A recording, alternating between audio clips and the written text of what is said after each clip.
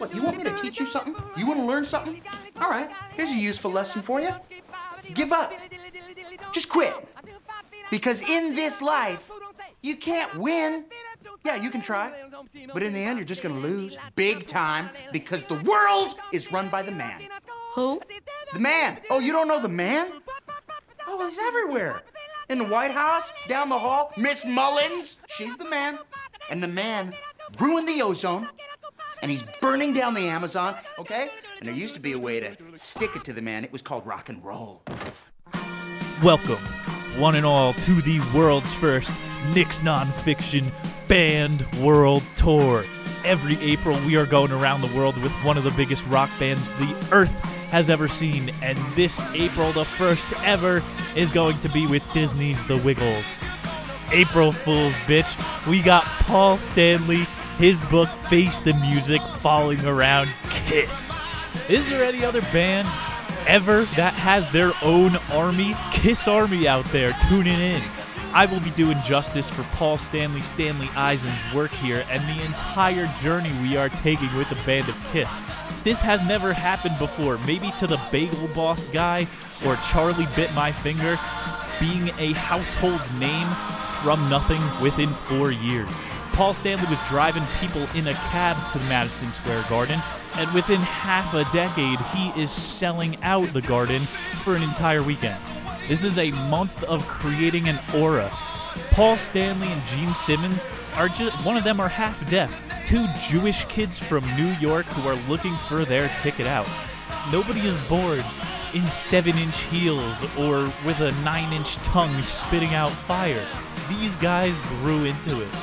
It is notable for those who got to live through Kiss hysteria in the early 70s.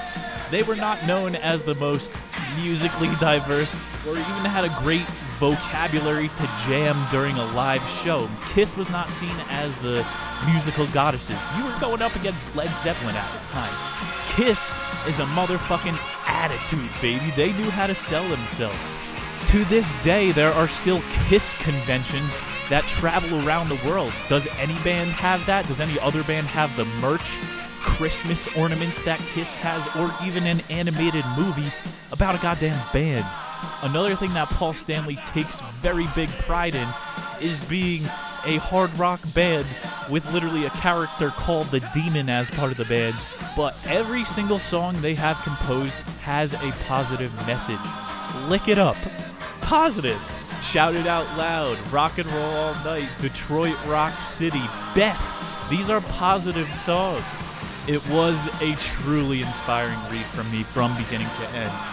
Not going to have an About the Author this month. The whole book is about the author from Paul Stanley's perspective. So a little bit about the band for those of you who don't know. Paul Stanley, the star child, is followed by Gene Simmons, original name Chaim Weitz. Yes, I was not lying about that being Jewish. He is the Demon on stage. Always got to have a heel. Then, with an eye for talent, they found the shredder of the strings, Ace Frehley. He shredded whiskey bottles, you will see, as much as he was shredding the guitar. He called himself the Spaceman for his inability to fit in with humans.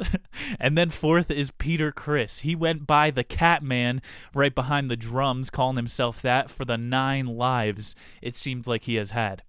Later on, through chapter 4 through 6 we're going to get into Eric Singer and Tommy Thayer, who take over for the degenerates of the band. But the original 4 members, few people know this, are the #1 gold record award-winning group of all time. They have 30 gold albums. You're going to notice as we go through the show, the way Kiss was able to stay relevant. Their manager, Bob, also managed Van Halen, Guns N' Roses, Motley Crue. But Kiss came first. They were the formula of how to stay relevant, how to keep making money and do your forever tour. So you can keep making money until you're strumming the guitar on a stretcher. And on top of that, Kiss also has 14 platinum albums. So you really can't bash too much about their musical level when you see how many awards they're getting as well. They cleaned house. And in 2014, all 4 original members were inducted in the Rock and Roll Hall of Fame. Our first 2 chapters are going to be a little bit longer because that consists of that 4-year blow-up period, them going from absolutely nothing to on the road, a different city of the world every single weekend. and then the later 4 are going to be how they dealt with the fallout of fame. How about we get into this damn thing? Part 1, no place for hiding, baby. No place to run.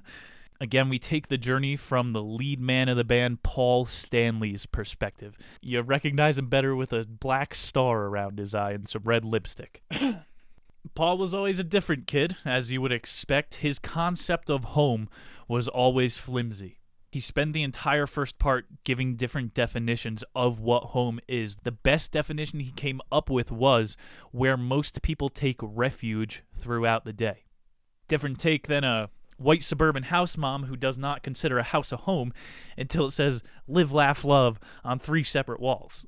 Paul goes on saying, my first home was anything but this. I did not feel safe and refugied in there. Shout to the name of the chapter, no place for hiding, not even your own house.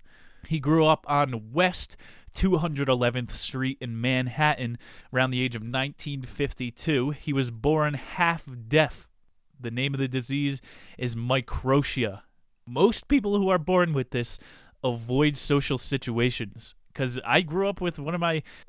this kid is half deaf. Literally every single time we would drive in the car together, it says right ear, I would drive, or he would be staring left, not looking at the road so I could hear him. Like, most people with this disease just totally check out. Paul Stanley is saying, I'm going to be a rock star even though I'm half deaf. Paul was always complaining to his parents in his place of refuge, his home, like, yo, I'm pretty sure this isn't right. I'm pretty sure I can only hear half of what's happening on the entire world.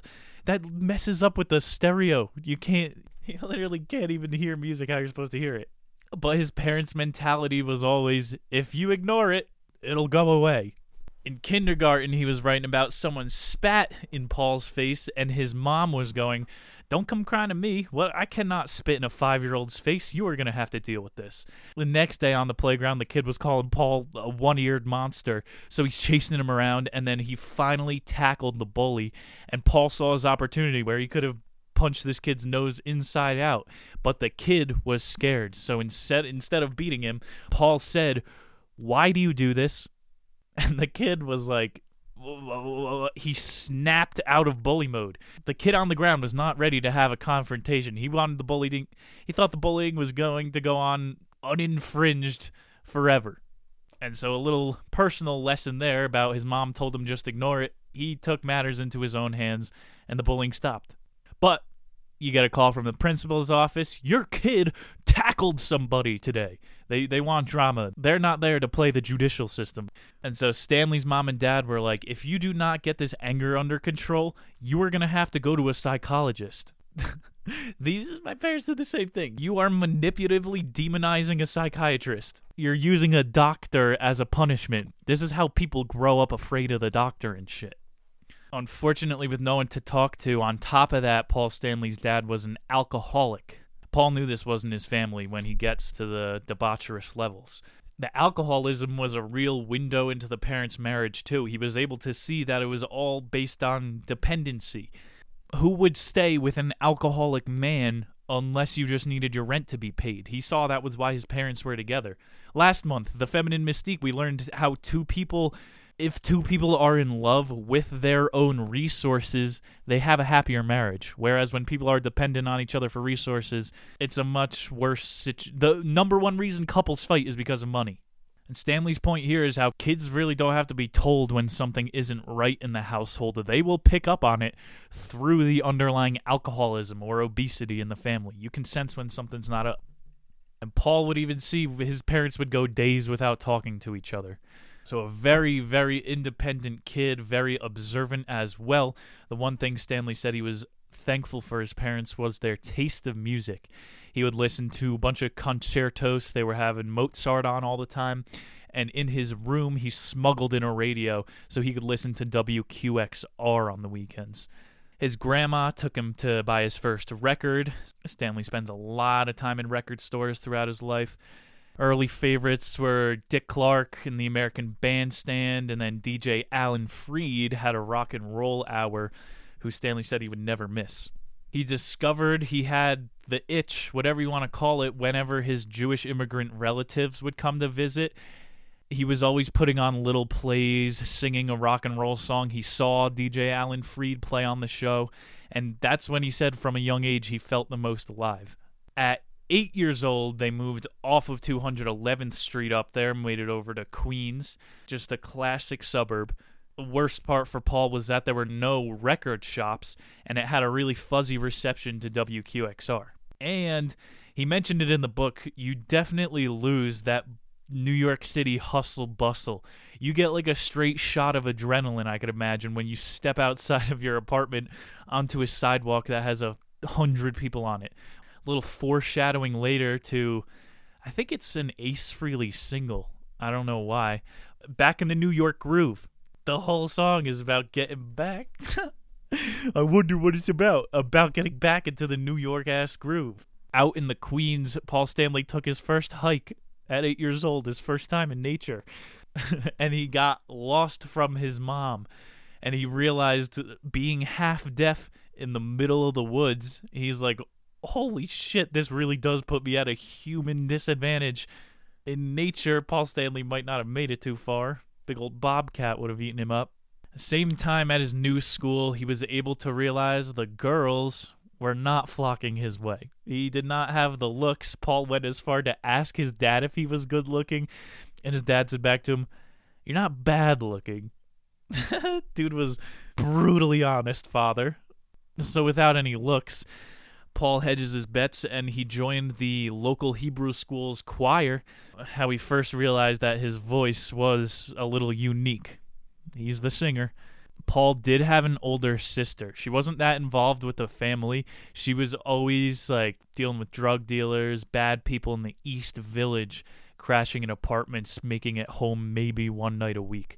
So his parents were constantly concerned about his sister. Paul was just flying under the radar.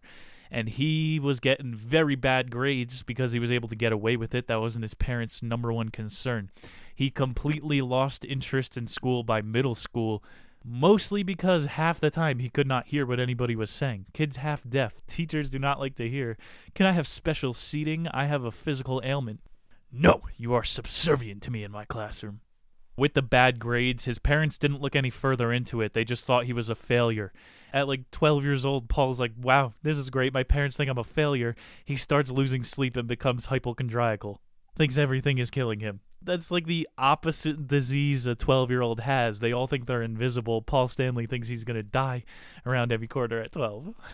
Big saving grace for him at Paul's 12th birthday, his dad got him a transistor radio, which literally felt like a lifeline. He was just stealing radio signals from the sky trying to entertain himself. And he was able to see the world through a broadcaster's lens now. At the same time, with his new broadcaster vision he's looking at things through, he started watching the Ed Sullivan Show. And his eye wasn't on Ed Sullivan, it was in the background on the bass player. And he's going, I'm buying a bass guitar. I've never played guitar or even written a song, but I can do that. And look at him, he started taking steps in the right direction. Paul's 13th birthday, he got an electric guitar, and he was profusely excited. He showed the most affection for his parents he said he ever had. He told them it meant the world to him. Now with access to the Ed Sullivan Show and the guitar, he sees the Beatles. He starts growing his hair out long. He buys his own amplifiers and compressors. Even if it is some used Japanese guitar with nylon strings that his parents got for him, he was like, this is still the best present I've ever gotten. It's a tool. It's not just a present. That's what any woman out there, you got Father's Day coming up or something, just get your man a tool. That's what we're obsessed with. If it has a function, it's not a bad gift. And so now with his guitar, Paul has more confidence than ever. He meets up with a couple kids from Matt and Harold from the Glee Club at his Hebrew school he's been going to, and they start jamming. Paul would sing at first because he wasn't good enough at guitar yet, and just jam tambourine. He had the hot chick position in the back. But he said within the first 2 years of having his guitar, by 15, he surpassed everybody in his grade. That's the mentality of a rock star, is not having magic fingers. And his competitive attitude came out through his poverty. He was thinking, these kids, they go home to their mansions at the end of the night with all their fancy equipment. I have to lug my amplifiers back to my parents' apartment. this is going to be the rest of my life if I don't make it big in this. From the age of 14, he saw it was an all-or-nothing pursuit. This is not a hobby, playing music for Paul. In his junior and senior years of high school, he's taking the subway downtown, discovering all types of record stores in Manhattan, jamming on top-level guitars in stores until the owners asks him to leave. And then the first guitar Paul bought for himself, first one, he had a bit of a guitar buying addiction throughout his life. The first one was a 2-pickup Shadowcaster by Vox. That's big, though. At this time, all the other 15-year-olds are buying Mustangs with their Burger Shack money. He's reinvesting in his hobby. And so now he's got that pretty guitar sitting in his room at home. Paul starts skipping school even more because he's saying, what is this school doing for me? I know my ticket out is now just sitting in my room. I got to go work on it.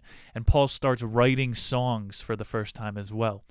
And so his parents are nice and salty about his attendance record, and they see the trend that it's going in. And at 15, his dad told him, all right, buddy, Paul, if you get a girl pregnant at this point, it's on you. I'm not taking on a pseudo family. You're out of the house if you get someone pregnant. He was still a virgin at this point, so Paul's hypochondriacal mind is just double-dosed with anxiety now. And he said when he felt extra alone, extra secluded on days like that, he would put on Jimi Hendrix full blast, 2 speakers on each side of his head, even though he only has one ear, because at full volume he could hear the bone conduction. He would hear the vibrations from the music in his cochlea, those 3 tiniest bones in the body in your ear, and he was able to learn music through vibrations a little bit. That's an adaptive mind. In his room now, he's going, I'm about to get kicked out onto the streets in any moment. He's working on his windmills and his power slides in front of the mirror. Paul blows out his hair for the first time, and his parents, of course, negged him before he left the house. You look like a cotton ball. You think girls like that? Thanks, Mom. It's not a phase. I'm going to be the biggest rock star ever. Thanks for making fun of me. And Paul's mentality was, instead of going to school as a freak, I'm going to put myself through the school of freaks. You got to go through the awkward. You can never go around the awkward. So he's just getting used to looking like the clown, the demonistic, face-painted psycho while he's at school. Paul saw other kids were drawing and just starting to rebel in general in high school. And he's like, I'm going to do it better. Just like he saw the guitars on the Ed Sullivan Show. He's like, I can do this better than anyone. And that's exactly what he was doing with the blowout hair, with his own style. And this kid, Grace Slick, from his grade, that was his, I guess, stage name he was using. If not, that's just the coolest Italian in Queens ever, Grace Slick. He took notice to Paul and asked him to join their band. It was called Great Society, and Paul took lead vocals. They were doing cover bands, Gershwin's Summertime. At the time, club gigs were basically only paying for cover bands, so they were thinking this was going to be our lane. And so this is a good time. Paul is in Great Society, his first band. And what comes with bands? Groupies. This girl, Victoria, is a curvy blonde, and she asked Paul to the Fillmore East. This was his first live music show. There, with Victoria, he smoked his first joint, and he was like, I kind of just feel out of it, but this is the coolest musical experience of my life, and I know I have to be the one on stage. Paul, who is one of the most notorious bachelors on planet Earth, his first hookup here with Victoria, he got paranoid around the parents and blew it. Her dad was all like, oh, do those red eyes come with the leather pants? Imagine that the first time you're high. You already know how paranoid you are the first time that you ever get high. And then you're meeting the first girl you are going to be with's dad. Super paranoia. Just some more adversity for Paul. And for the first time in his life, Paul, he's getting out of the house more, hearing even less in class, seeing there's a whole world out there beyond academia. He hates school even more. He included a screenshot in the book. It was in his class ranking. There were 587 people in his graduating class. That is like double the size of a lot of high schools. He was 552nd, lowest of the lowest percentiles. When he saw this number, it was a little bit before graduation. His sleep anxiety picked back up, and what added to that anxiety was at the same exact time, Paul's dad confessed to him about cheating on his mom. No respect, man. If you cheat on someone, that is your cross to bear. You have to take that shit to the grave. This other person did nothing. Don't put your guilt on other people. Deal with it. And you can see even deeper here how bad of discretion Paul's dad had throughout his life. He's entrusting his 17-year-old son with his infidelity. I'm sure that made his son's anxiety a lot more at rest. And Paul actually said to him, he knew in the moment, this is not right. I don't think there's a certain age you get past where you can ask your kids for absolution. Please go see a priest. So a lot more stress than the normal 17-year-old here. But the man of initiative that Paul is, he went and got his first psychiatrist. He did have his own opinions. He said the psychiatrist stone-faced him. But this guy did give him the basic therapist advice, which up to this point he hadn't heard. So this was very valuable. Therapist let the 17-year-old kid know, I don't know why they just don't do this one day in school. How about fucking take the Pledge of Allegiance out one day and give people a mantra or a truthful quote? The therapist, he changed Paul's world with this. He was going, yeah, the world is a fucking crazy place, and I bet you don't realize it now, but every single other person feels like you. It's just that people cope in different ways. Your dad was coping through alcoholism and apparently cheating on his wife as well, your mom. He told Paul, some people will cope through TV, through food, through pharmaceuticals and drugs, or alcohol. He sees that later in his life, a little bit of foreshadowing. Some people cope with comedy or music. And Paul was going, oh wait, I can make what I love, music, my coping mechanism? Perfect. So not only did this psychiatrist kind of give him the go-ahead for his dream, he fashioned that go-ahead himself. He let the kid know everybody else is a discomfortable bag of mush floating through this reality. We just cope different ways. I gotta kind of spoil it up front to make this book make sense. One of the reasons Paul Stanley does not go off the rails when the band gains extreme success is because the first thing he does is get a psychiatrist. He knew this from his youth, that I'm not going to turn to the drugs, the women, or the money. I'm going to find someone to talk to about this insane experience. So Paul, he had a paradigm shift at 17 in high school. He basically forfeited a social life because he's saying music is going to be my addiction. That's how I'm going to cope with this incarnation. And he made it work. And having music and a dream, that's already 50% more than most people have. A lot of people do not even have a dream or have given up on their dream. He also took his therapist's words into practice, seeing that most people around him are miserable. So Paul's going, let me entertain them. Quick little knowledge bomb. I'll throw some conspiracy action in the show. You know what entertainment is? The root word means mind. Entertain means to hold. Entertainment, to hold the mind. Are you not entertained? Government, let's think this one out. Ment, mind. Govern means to control. Government, to control the mind. Now here, 17, in school, with the forbidden knowledge, Paul, for the first time, says out loud his truth. Paul was nodding off in the back of class, half deaf to a mumbling teacher up front, so he starts to put his hair down. All you could see from the front is a perfectly coiffed do. And his teacher was like, slams on the desk, Paul Stanley, why do you not care about geopolitics in the 1400s? For the first time, says out loud, because I want to be a rock star. Paul said what every single young man in the class was thinking. He's just putting the work in. And he knew when he said it, he's like, that was an embarrassing mistake. Looks like I'm going to have to go through with it. But writing about it in his book here, it was obviously a meaningful moment to admit he has a dream. He starts calling publishing companies, trying to get a record deal with obviously zero offers at the time, but he's taking shots. He realized hanging around with a lot of the high schoolers, all the Hebrew kids that just eating sandwiches and smoking weed after class isn't helping the goal. There was this older couple, Sandy and Paul, who he met through his weed circles, and he only clung to cannabis because he found that the socialization, the weed circle, baby, that's the real outlet, the socialization. Just like having a beer and having a chat, the talking is the real outlet. And you confuse it with your elixir that is in front of you. When everyone's getting packed up to go, there's always one guy, oh, one more drink, please, one more round. Again.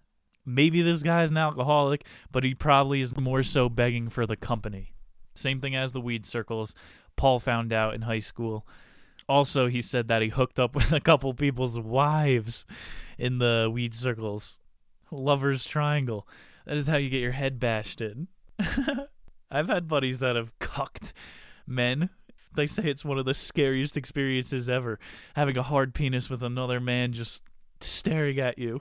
And so Paul was getting a little bit lost there already in the women, and he took a couple steps back from it, took a couple steps back from everybody's husband too, and was seeing, okay, this sex drive is a thing that I can use as well to get me to my goals. And then in 1969, out of high school, he saw Led Zeppelin in Queens. Said it was another transcendental experience, straight up blew his mind, and he saw how to put on a show. Also, of course, mentioned Led Zeppelin, a band with like some of the best chemistry and can flow between musical vocabularies of all time. He saw that connection that's between each band member is extremely important. So he got back together with some of the Hasidic school kids to see if that band had any chemistry and immediately realized it wasn't the fit. So here he is, out of high school, no band, still made 0 pennies from music. So Stanley moves on to his last resort, which is installing phones in a self-bought van. Things are looking dim, so he's sending out more Hail Marys, calling more guys from record labels, just trying to get some sort of a lead. And from a stroke of luck, one of the record labels were able to get him in touch with a guy who was doing the same exact thing as he was, just calling around asking for a deal. And record label is like, can you stop calling us? Here's a number of a kid. His name is Gene Klein. Call him and never call us again. Stanley took his lead, and he met Mr. Klein. And do we know who Gene Klein is? Later changes his name to Gene Simmons. He's about 4 years older than Paul Stanley at the moment. The first thing he does, Gene Simmons, notorious dick. He makes it clear to Paul, I do not see you as a musical equal. I will use you to advance my career as much as possible. And Paul is like, okay, man, we are both literally at rock bottom. It can only benefit each other to work together. And for the first time in a while, Gene and Paul both get to play some live music. They go up to 111th Street, played some originals, some covers. Paul in particular remembers Mississippi Queen slapping extra hard. A little more cowbell, please. And Paul realized there was a click. Him and Gene had more chemistry than the entire Goy Boy Jewish band from before ever had. And that night, the first night Gene and Paul played together, Paul went home with a girl who introduced him to Pink Floyd. Imagine that, second time you ever get laid, and a girl plays for you Pink Floyd the first time ever. That's like having sex twice. Gene and Paul went back to the record label that hooked them up. And who is it? Steve was the guy from the record label, and he sensed the spark. So now they got people looking out for additional band members for them with some sort of talent. Finishing up, No Place for Hiding, Baby, No Place to Run, Part 1. Paul's getting a little anxious again. He's just graduated, and everybody's at college. He's going, yeah, maybe I should go to college as well. So he did enroll in Bronx Community. Rather than using the student loans to pay for his classes, he bought a second guitar. And he quickly learned from his first few weeks that college is a continuation of everything that sucks about school. Especially with a fucking rock star mentality, he saw college as a dead end. The only reason he was going is because Gene was saying, you are not my musical equal. So he's just thinking, I still might need a fallback. And hanging out with Gene even just a couple more times, he sees the same situation. Poor, single mother up in a crappy Bronx apartment with literally nothing else. And he sees the chemistry they have is more real than any chemistry in a college classroom. They are stronger together than apart. Part 2. Told you that was going to be a long-ass part. This one as well. We got 2 of the band members together. Part 2. Out on the street for a living. Out on the street for a living. During this same period when Paul is basically just dropping in and out of college, Gene was working as an assistant teacher, so he is making some real cash on the side. This is when Paul starts to drive a taxi around. One of the big things that he was able to learn in the taxi business, not how to drive, not socialization or customer service. He was obsessed with the radio all day, and he was dissecting the algorithm, seeing when the rock songs play, when they went to the morning drive. And one of Paul's tricks was he would wanted to make as much money as possible in as little time so he could go home and practice his guitar, not so he could work more and make more money. Paul was one of the first cabbies in New York ever. He would turn off the busy sign in his taxi so that more passengers would hop in at a time. Literally invented Uber Pool. That's the idea. He is always looking for workarounds. And even with the time is money realization here, it applies to music as well. Paul saw Gene's work ethic is much more important than any sort of talent they're going to find on the street. Also because with talent comes trouble, you'll see. Gene and Paul, very quickly, they see themselves in a sort of a brotherhood. Paul would scream up to Gene's room and his mom would say, "Oh no, not in this neighborhood. You take that back to Manhattan." He knew his mom. Gene used to put ketchup in Paul's Coca-Cola. He was doing older brother pranks to him. Also, he would make him wait over an hour for band rehearsals. He was not very nice, but Paul was still insecure at the point, like, "Oh, I'm not his musical equal. I can't tell him to be here on time." But Gene is literally just self-centered, and he is until the end of time. Like when they're doing their reunion tour at the end, Gene is like, I think it's time for me to take the career solo. 70-year-old rock stars are a thing. Now is the time. And while they're going out to diners, putting ketchup and mustard in each other's beverages, Paul sees that Gene is really good with money as well. These are all things that you need to vet from a person before you get into a band with them. Because as we see, the further you get, already starting a band with someone is just as much as starting a business with them. The two heard back from the original record label that they were working with, and they had a guy called Steve Coronel was their first guitarist. Him and Stan were beefing off the bat. He came in with the hard work attitude. He had zero swagger to him. Like the better... That's probably why. Just because 3 more years in the business, Gene had a little more stink on him. Paul probably gets to the same level that he came in with. So now when Steve comes in, he's talking to Paul Stanley like you're an asshole. He's going, "Do you really think you're special, Paul?" And Paul Stanley responded, just like his classroom response, "Yeah, I do think I'm special. I have an aura." And Gene goes, "Yeah, well, he does." And I'm sure this is for the effect of the story, but this is the day that Gene gave him the nickname Star Child. His attitude always was, from the blowout hair in high school, if you walk around like your shit doesn't stink, other people are going to follow your lead and start smelling your shit too.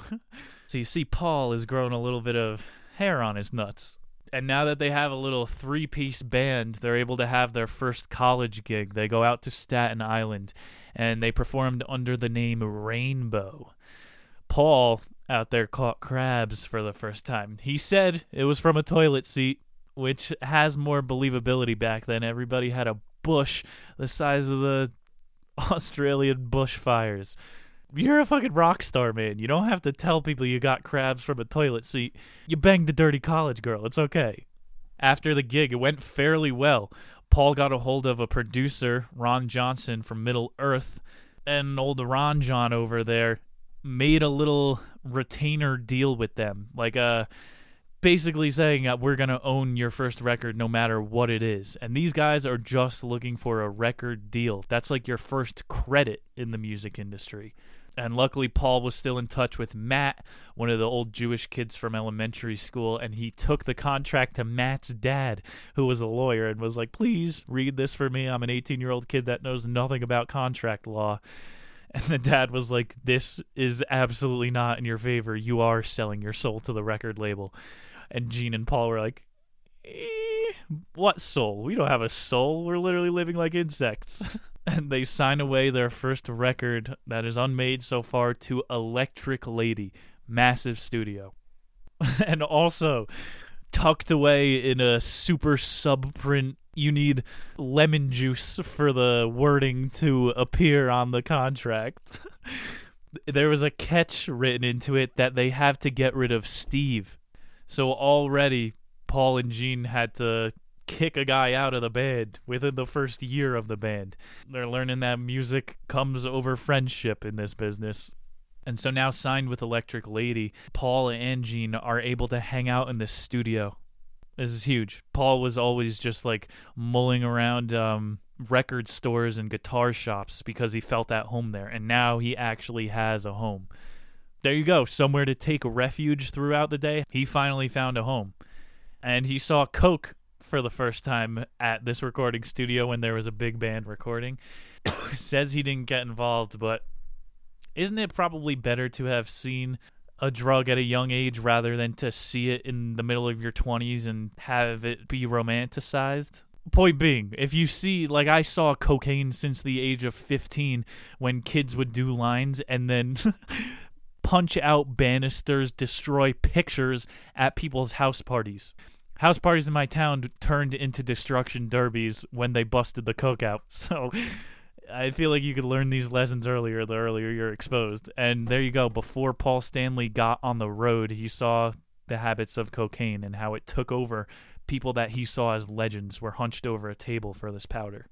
But he always kept it cool with the other bands in there that were going crazy and having parties. They would often ask Paul, any women in the area? You got to start bringing some ladies by for us. And it felt like he was in the inner circle, just more into a family that he felt like he never had before. And he has access to the equipment. Oh, he could start making some real music. He could throw a little fucking reverb on a guitar lick, see what it turns it into. That's exactly what I did. I joined the radio my second year of college and spent every single waking moment between classes taking shelter in that radio station. So the year is now 1972. Paul is still driving his taxi throughout the day. 72 is when he had that little story about driving people to MSG for the first time and going, yeah, I'm going to sell that place out. I got a record deal. There's nothing stopping me now. And the summer of 72 is when Kiss Army, perk up. What was the first name of Kiss? Wicked Lester.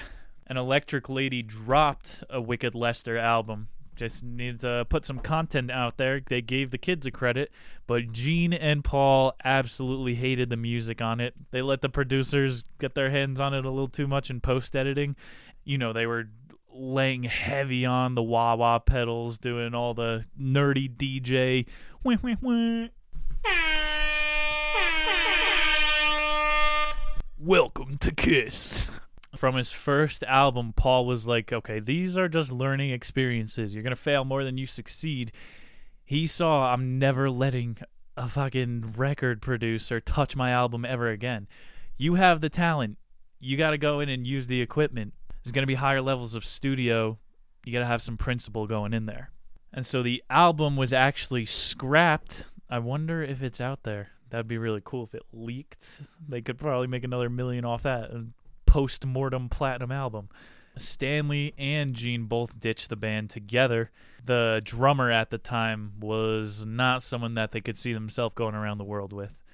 They are back down to nothing. No band, no label, no gear. No problem for them. Gene and Paul basically just create their own studio. They rent an extra one-bedroom apartment apart from their two places, and they soundproof it themselves. They lined all the walls with like egg cartons and old mattresses. It's a makeshift studio F-Shack crash pad. And in these earlier levels, they saw they do not have the musical flexibility to be a jam band. They know they're going to have to pick up some real talent for the drums or the guitar, or just have the catchiest hooks and choruses of all time, which they basically do.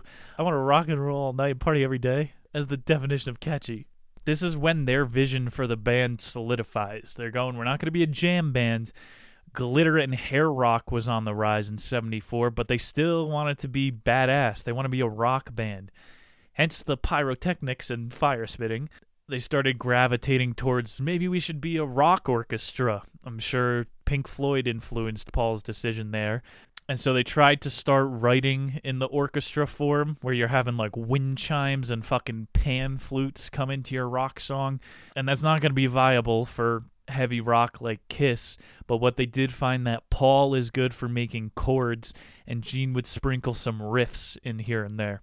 And in this crappy makeshift studio, they wrote Black Diamond. You need to go watch the live, I don't know if it's Carson or some shit, Black Diamond performance.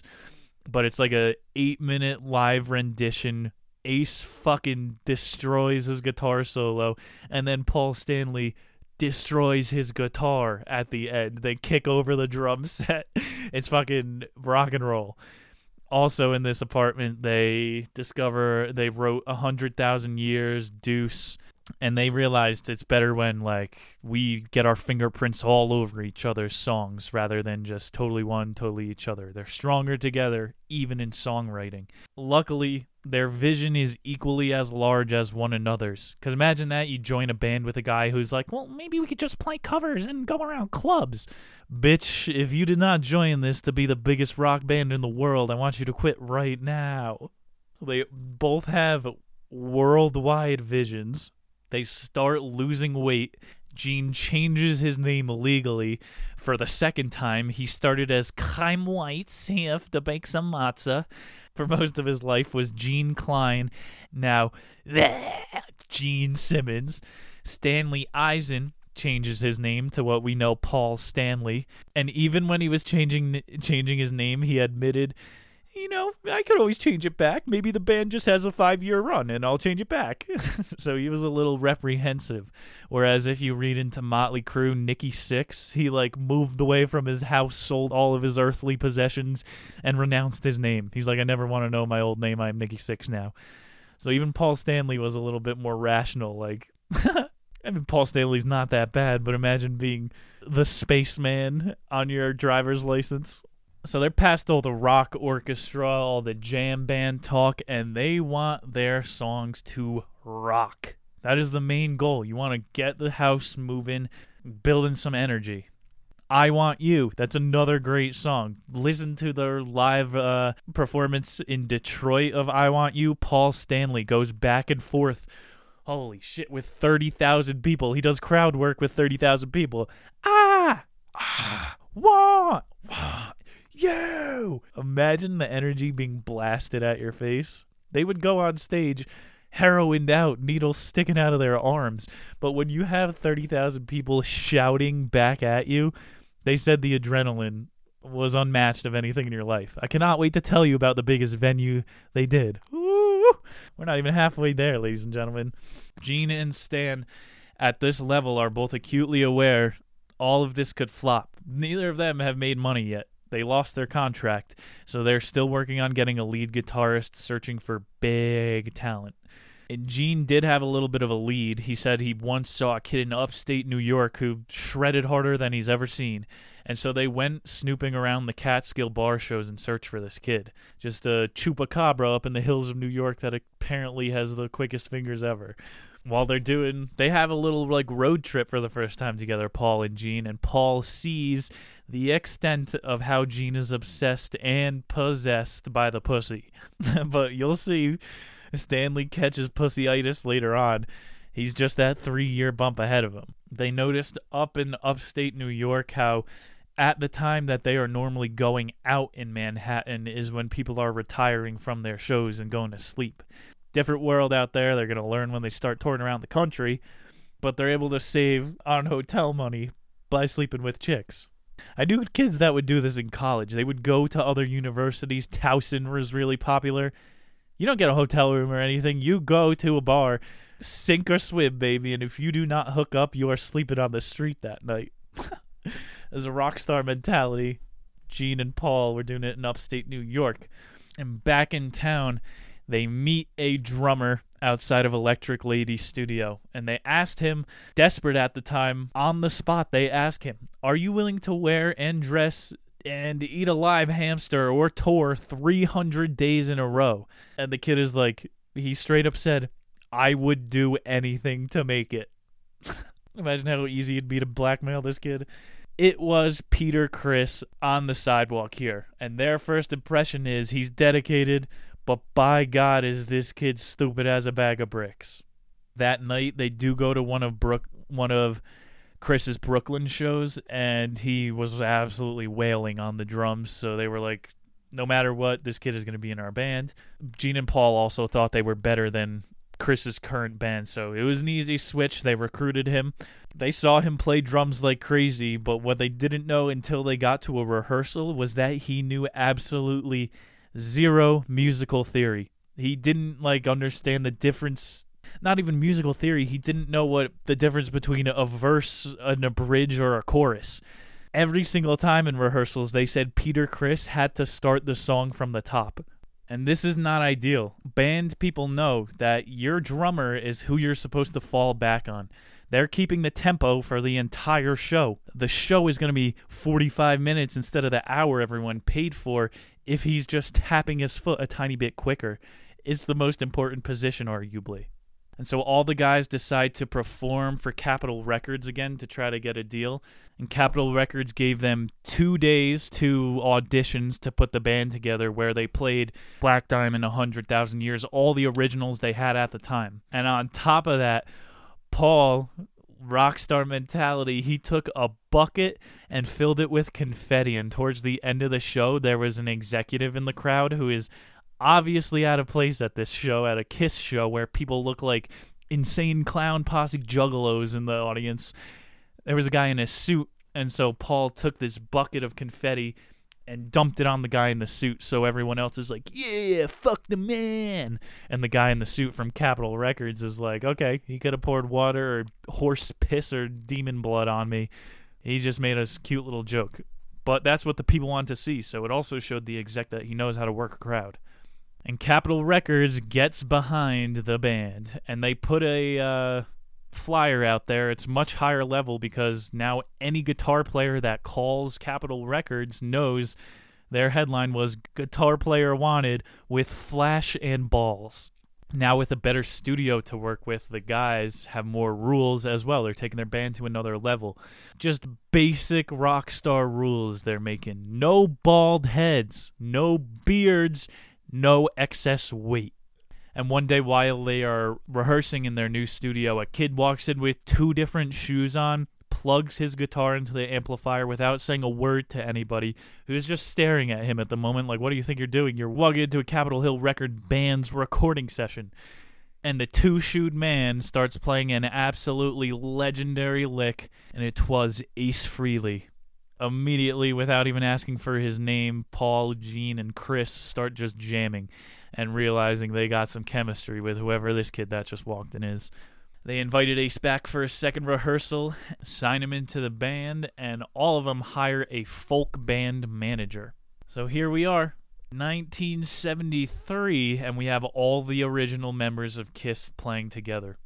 Paul Stanley pitched the name Kiss with defense. He knew everyone thought it was stupid, but his rationale was that it has multiple meanings.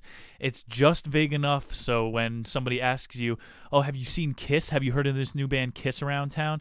You're just going to go, oh, Kiss? Yeah, I've heard of them. It's just vague enough, and you don't want to sound cool like you don't know who Kiss is. It's not as big in the blind community because they have to refer to the band as K.I. Thunderbolt. Little blind humor. They are rehearsing 7 days a week. They know other bands are more social, but they're putting the work in, so when they do pop off, they have something, a category of music for listeners to sink their teeth into. Capitol Hill Records put together their first show. It was out on Long Island in a 500-person venue, so everybody had really high hopes. They show up to a 10-person audience, and it was just a bad sign. Immediately when they got there with the truck that Paul bought with his own money, Ace refused to help carry amplifiers. He was like, with this kind of talent, you don't do any of that. And all the other band members stopped in their tracks and were like, look at all of us. We are all working. Why would you not help? Very stone-faced, Ace just stood there, looked at them, and pulled out his penis. And he said, look at it. Look at it. I am not carrying any amplifiers with this thing between my legs.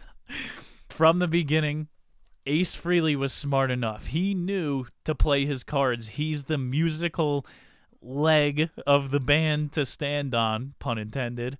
If you have all the talent, you can compute minimal effort, as a psychologist would say. You know what you could get away with.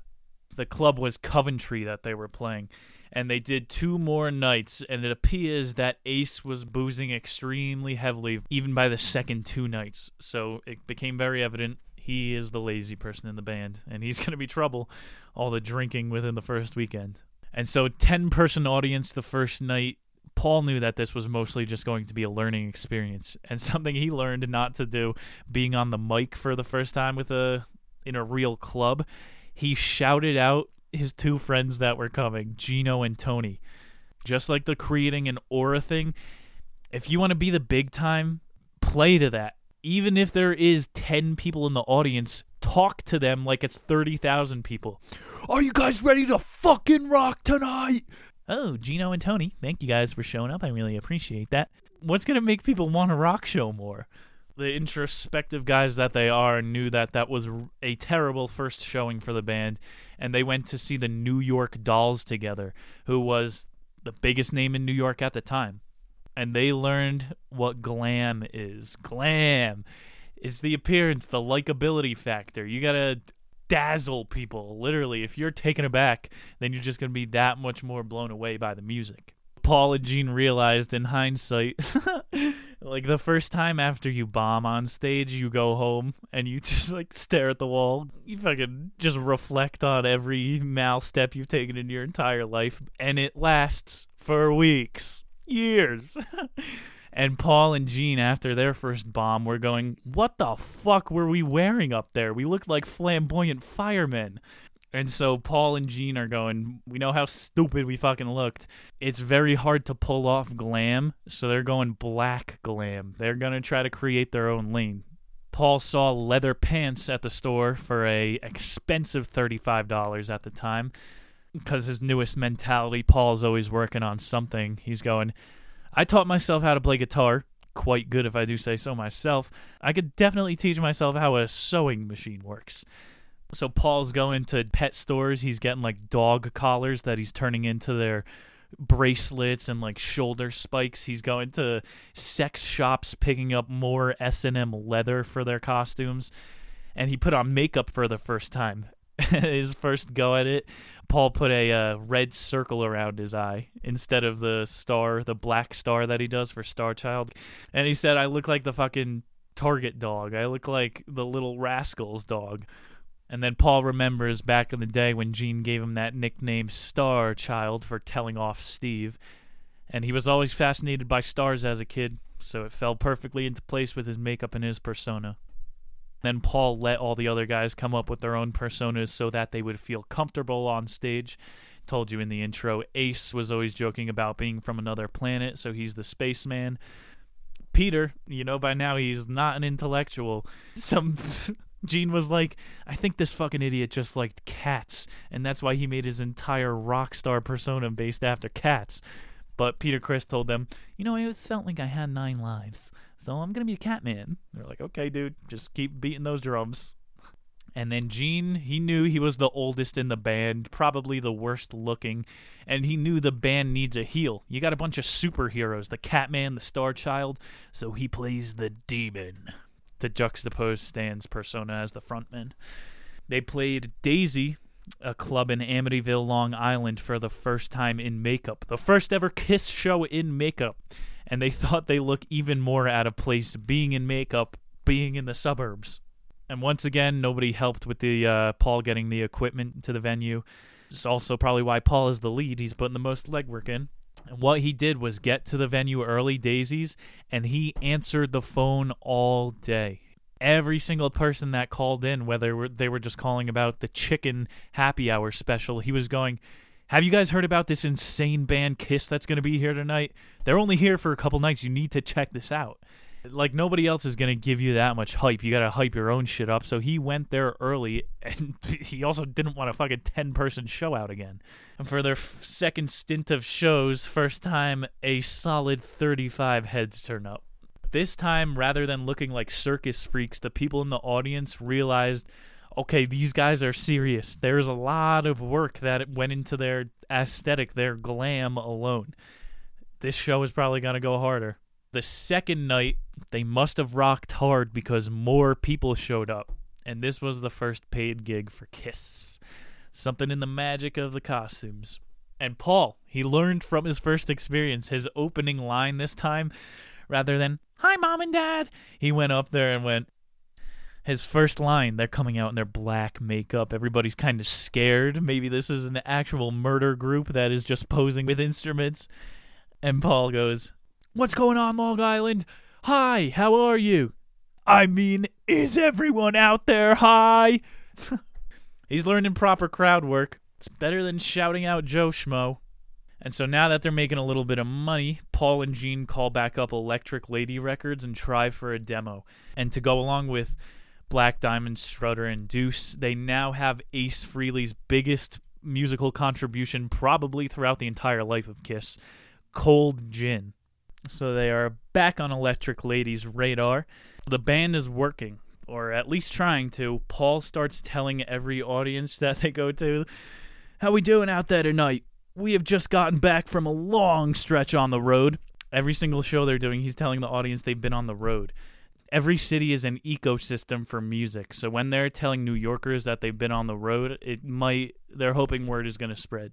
Around the local scene, they got into a beef with a local band called the Yardbirds. This was like their first band brawl, first fist fight, and they realized afterwards they made up with the Yardbirds and were like, this is about the music, it's not about the attitude. Like, Motley Crue would literally fight the audience. They just want to be the most decadent, the most wild, the most crazy for the sake of crazy. Kiss learned after their first battle, we're fighting a hard enough battle with the commercial side of the band. Let's not do it with Black Eyes. And so Paul and Gene, in their constant brotherly conversations, were saying, I don't want to get stuck in this circuit. I can see how it happened to all of the other bands. We need to find a way to pretend like we're better than these bands. Like that saying, I've been on the road thing. You'll get pigeonholed. What the band does, I would say this is like one of their biggest risks, one of the biggest jump forwards that they take. They decided to rent out a ballroom in New York. It was $500 at the time, which is tons of money. And you always got to take a risk when moving up a step. And their plan is going to be to sell it out. So they have Ace sketch a logo for the band, which is the notorious Thunderbolt sign that you see. Half of that, if you see a band flyer, the logo is very important. And the artistic Ace was able to draw an eye-catching emblem. Then, of course, Gene and Paul's family, being Jewish, were giving them flack, saying, I don't like your band to start already, and now your emblem is the SS Nazi symbol? No. So they paid for the ballroom, they got their emblem, and what Paul also did, this is friggin' genius for 1970, he was sending media kits to journalists. This is like, as a comedian, you send them a 5-minute video reel, you send them a couple paragraph write-up, and a fucking cool fact about yourself. Like, you do all the work for the media publication just so that the editor will upload your shit for you. They have all the fucking influence. But he said they were able to get into a couple neighborhood newspapers advertising their ballroom show coming up. And so Ace was always more social than the rest of the band, probably because he's drunk all the time. He got one of his friends who was an AV guy to set up the sound system for the show. So he's lazy, but he's got those social resources and likability to convince people to do some work for the band. Massive turnout for the guys who are usually putting on 50-person shows. 400 people show up to their ballroom show. At $3 a ticket, that's what? 140% profit these guys made on their first ever show. There's no promoters or managers that you need to cut in. That's 100% turnaround for the four of them. Maybe not 100% because Paul surprised the rest of the band with a limo to show up to the venue. Gotta ride in style. Especially if these guys are going to be in demonic makeup and then they all clamor out of a Toyota Camry. It's not as good of a look. They need like a hearse to drive them to their gigs. That'd be cooler. Remember the WWE Undertaker entrance? They should wheel 4 coffins up to the stage and then they all freaking pop out of the coffins when smoke is rising. I think they need to hire a new pyrotechnic for the Kiss Forever tour over here. Even at their first theater show here, a self-produced theater show, a suit showed up. The guy talked to them in the green room after the show too. He was like, I have a real vision for you guys. You're going to be a blue-collar band that New Jersey's going to love. And they were like, what the fuck are you talking about? You're too late. This is Kiss now. We just played 400 people. They all saw us as Kiss, and they're going to go tell everybody in New York City that this clown band exists. Plus, the guys now know that they can throw these theater shows indefinitely on their own dime, as long as they have enough capital up front. So they do not need any suits anymore. They're at a beautiful point. 1973, they're getting ready for a second ballroom show, and this time, the guys start signing smaller bands. So the people that months ago they were just in the clubs playing with, like I'm saying, they needed to circumvent the system somehow. That's how all the greats make it out. This is a planet of fucking thieves at the top. They started signing those bands they were playing with coming up as openers. Even though they all have the same music level, they played the business side better. And so even more people are showing up. He's seeing people from his high school there. And he's still Paul Stanley. He's still in makeup and all this, so he can't go rub it in everyone's face yet. And he's going, I'm not going to unmask myself. I'm not going to let anybody know Paul Stanley is Star Child until we are bigger than the New York Dolls, who are the ruling band in New York at the moment. A city of 8 million. Go to Seattle, and nobody in Seattle is going to know who the New York Dolls are. So Paul is realizing how massive you have to be a household name. And now, with their working formula, you can see how every single executive would want to get in on this. A self-sufficient band, they don't have to babysit around the world. This is like too good to come true for managers. And they meet Bill Aucoin. Bill came up and said, unless you want to be the biggest band in the world, I do not want to even manage you guys. And they're like, oh, you're talking Kiss's language. He came at the band with the same energy they have, not a stack of contracts. And so this was Bill Aucoin's first band. Maybe the guy just wasn't jaded yet, but he had as big of a vision as Paul and Gene did in the Milk Crate studio. From the beginning, too, Bill Aucoin was like, okay, here's an idea. For 2 years, you guys exist as your personas, and then we unmask. And that's not exactly the timeline that they go along. I think it was like 83, 10 years from the beginning is the first time they go unmasked. Bill has the right idea. He knows what's going to make them money down the line. Gene and Paul were in. They were like, we see how rare it is that a manager with a similar vision comes by. They had to give Peter and Ace a bit of an ultimatum to get him on board. They were like, what? We can't let a guy in a suit join Kiss. Who's going to book the venues? They're not thinking about the business side of the band at all. And Paul is like, this is going to make my life easier. Paul told him, if in 2 weeks we don't get another recording artist deal, you guys can quit. And they're like, oh, 2 weeks? Fuck yeah. But of course that's not going to happen. That's how they got Bill Aucoin and Peter and Ace to stay in the band. One of Bill Aucoin's early suggestions also was that they needed a choreographer. He saw that the band was just as much a spectacle, a show, as it is a musical experience. And you see when you watch, oh my God, especially one of like the Kiss Forever, one of their tours within the past 2 decades, are heavily choreographed. But even in the old ones in the 70s when they're wearing like dog sweaters and all that crap, Paul, Ace, and Gene, they'll all line up at times and do their 3-person windmills, power slides on their knees one at a time. It's a nice show. And you got Paul Stanley, who was practicing that in the mirror since he was 8. And now with Bill Aucoin, who left Buddha Records, and he eventually starts Emerald City Records, his own thing with the success with Kiss. As Bill promised, by the end of the year, he would have them produce a record. They were recording up at the 54th Street Bell Sound Station, and they recorded the 1973 album Kiss. They had to have someone in to do Chris's makeup for the cover album. Everybody else did their own, but this is a little dig at Chris Paul was taking again. This guy he doesn't know how mirrors work. He can't put his own makeup on.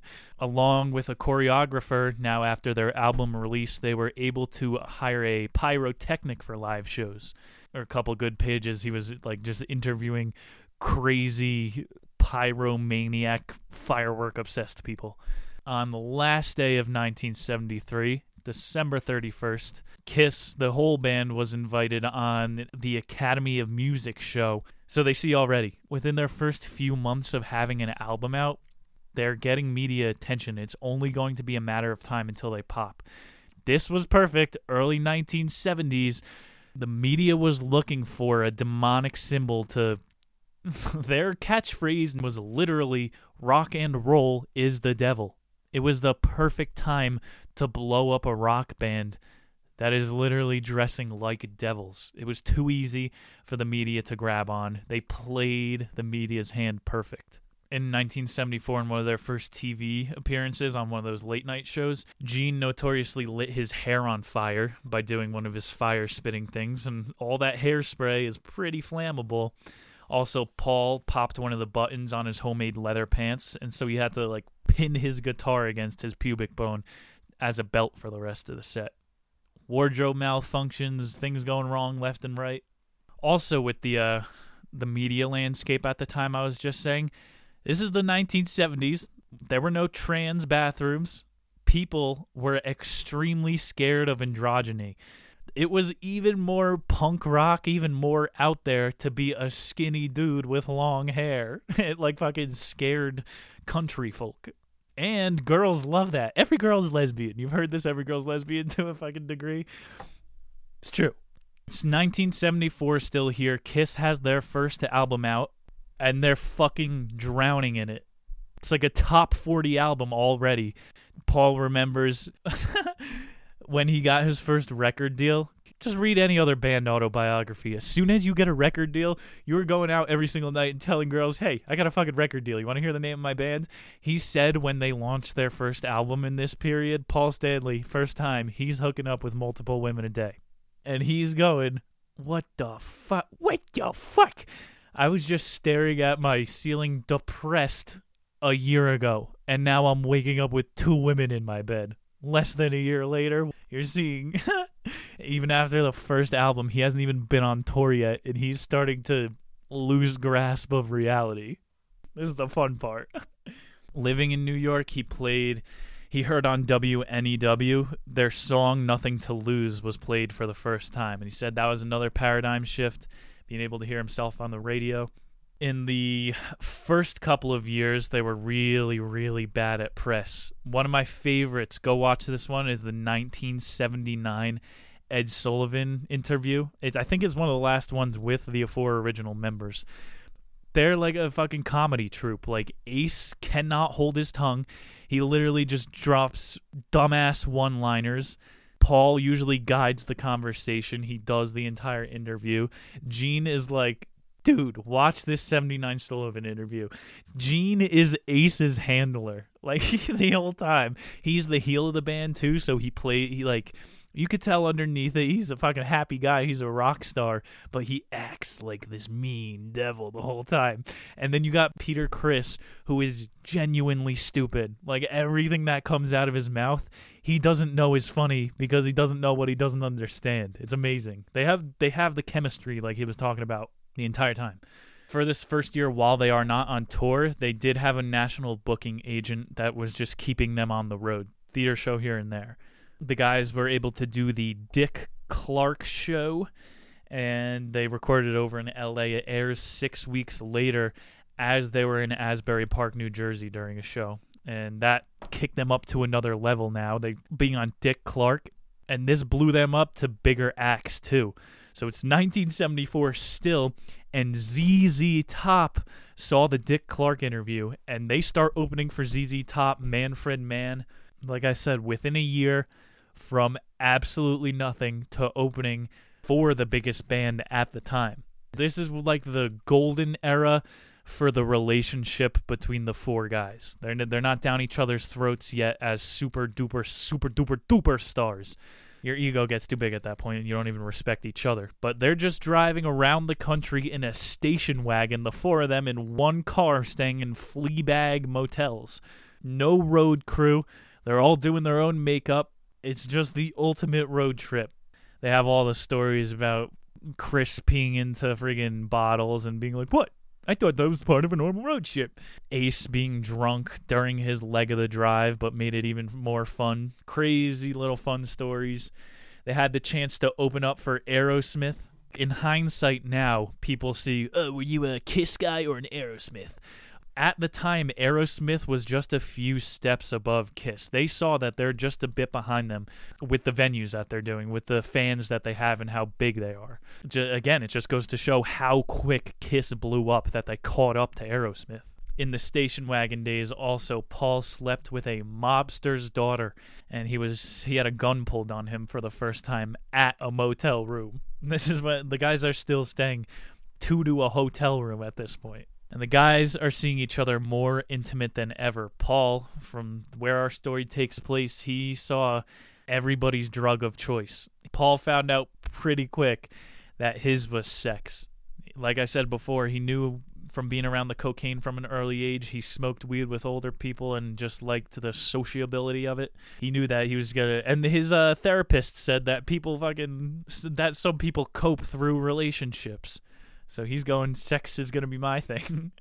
And at these road gigs, people are throwing joints on stage. People are throwing Valium and unknown pills on stage as well, which Ace would literally just pick up and throw into his mouth during the show. But after the show, Gene, Paul, and Ace, all of them were getting heavy into drugs, and that made Paul feel even more alienated, makes him double down on the women. And already on the road trips, Ace is getting snorted up, getting Valiumed up just to drive from one city to the next. When Ace is under the influence, he's more annoying than funny. And he's under the influence most of the time. But they're still having fun. Peter Criss in the dressing room would put his dick on Ace whenever he wasn't paying attention, on his shoulder. And like half the time Ace would turn around, there would be a penis on his shoulder. So the way he started to get back at him was to kiss Peter Criss's penis. What are you going to call him, gay? These guys have had sex with more people than Attila the Hun. They're slinging so much that it surpasses homophobia. Bill Coyne was able to set up, it was called like the Kiss Contest Radio Hour. So they start doing morning radio wherever they go and just kissing as many women as possible. Again, they were on the cutting edge of the advertisement and commercial side. Still 1974, they're doing shows every other night, making the money while they can. They start touring around the South for the first time, and they find out that people love them on stage. People love rock down South. But the second they were walking onto the stage, or the second they got off, people started calling them fags. And again, that it's going to play into the Bible thumping thing. Who's going to cheer for a devil man when you're cheering for Jesus every night on your knees? With all the girls coming from the Kiss Contest Radio Hour, they had to hire a stage crew guy. Every venue they went to, they hired one of the security guards and was like, you're coming with us to the hotel tonight. We need someone. We need a lady toll, someone who's like bringing fresh women in. They were referring to women as breeders, baby thieves. It's not pretty. You need to have your own vernacular when you are at that level of pull. Towards the end of 1974, their first album, Kiss, was leveling out at $60,000 in sales. It's nothing. You make most of your money on the road as a entertainer. But even worse, they're due for another album. You have one album and you went on a makeshift tour. You got to put some more content out there. And unfortunately, the band was telling Coyne and all the record people, we're just not feeling inspired right now. And Paul Stanley snapped out of it after the tour. He was like, yeah, anybody can create when they're inspired.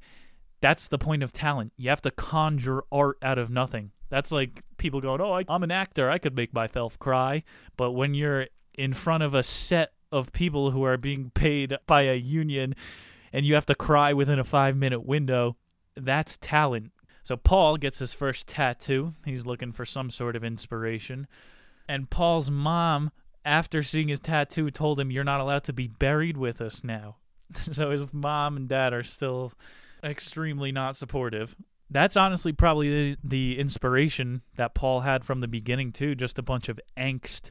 So I'm sure he got a lot of that when he went back to living at home after being on tour with a rock band.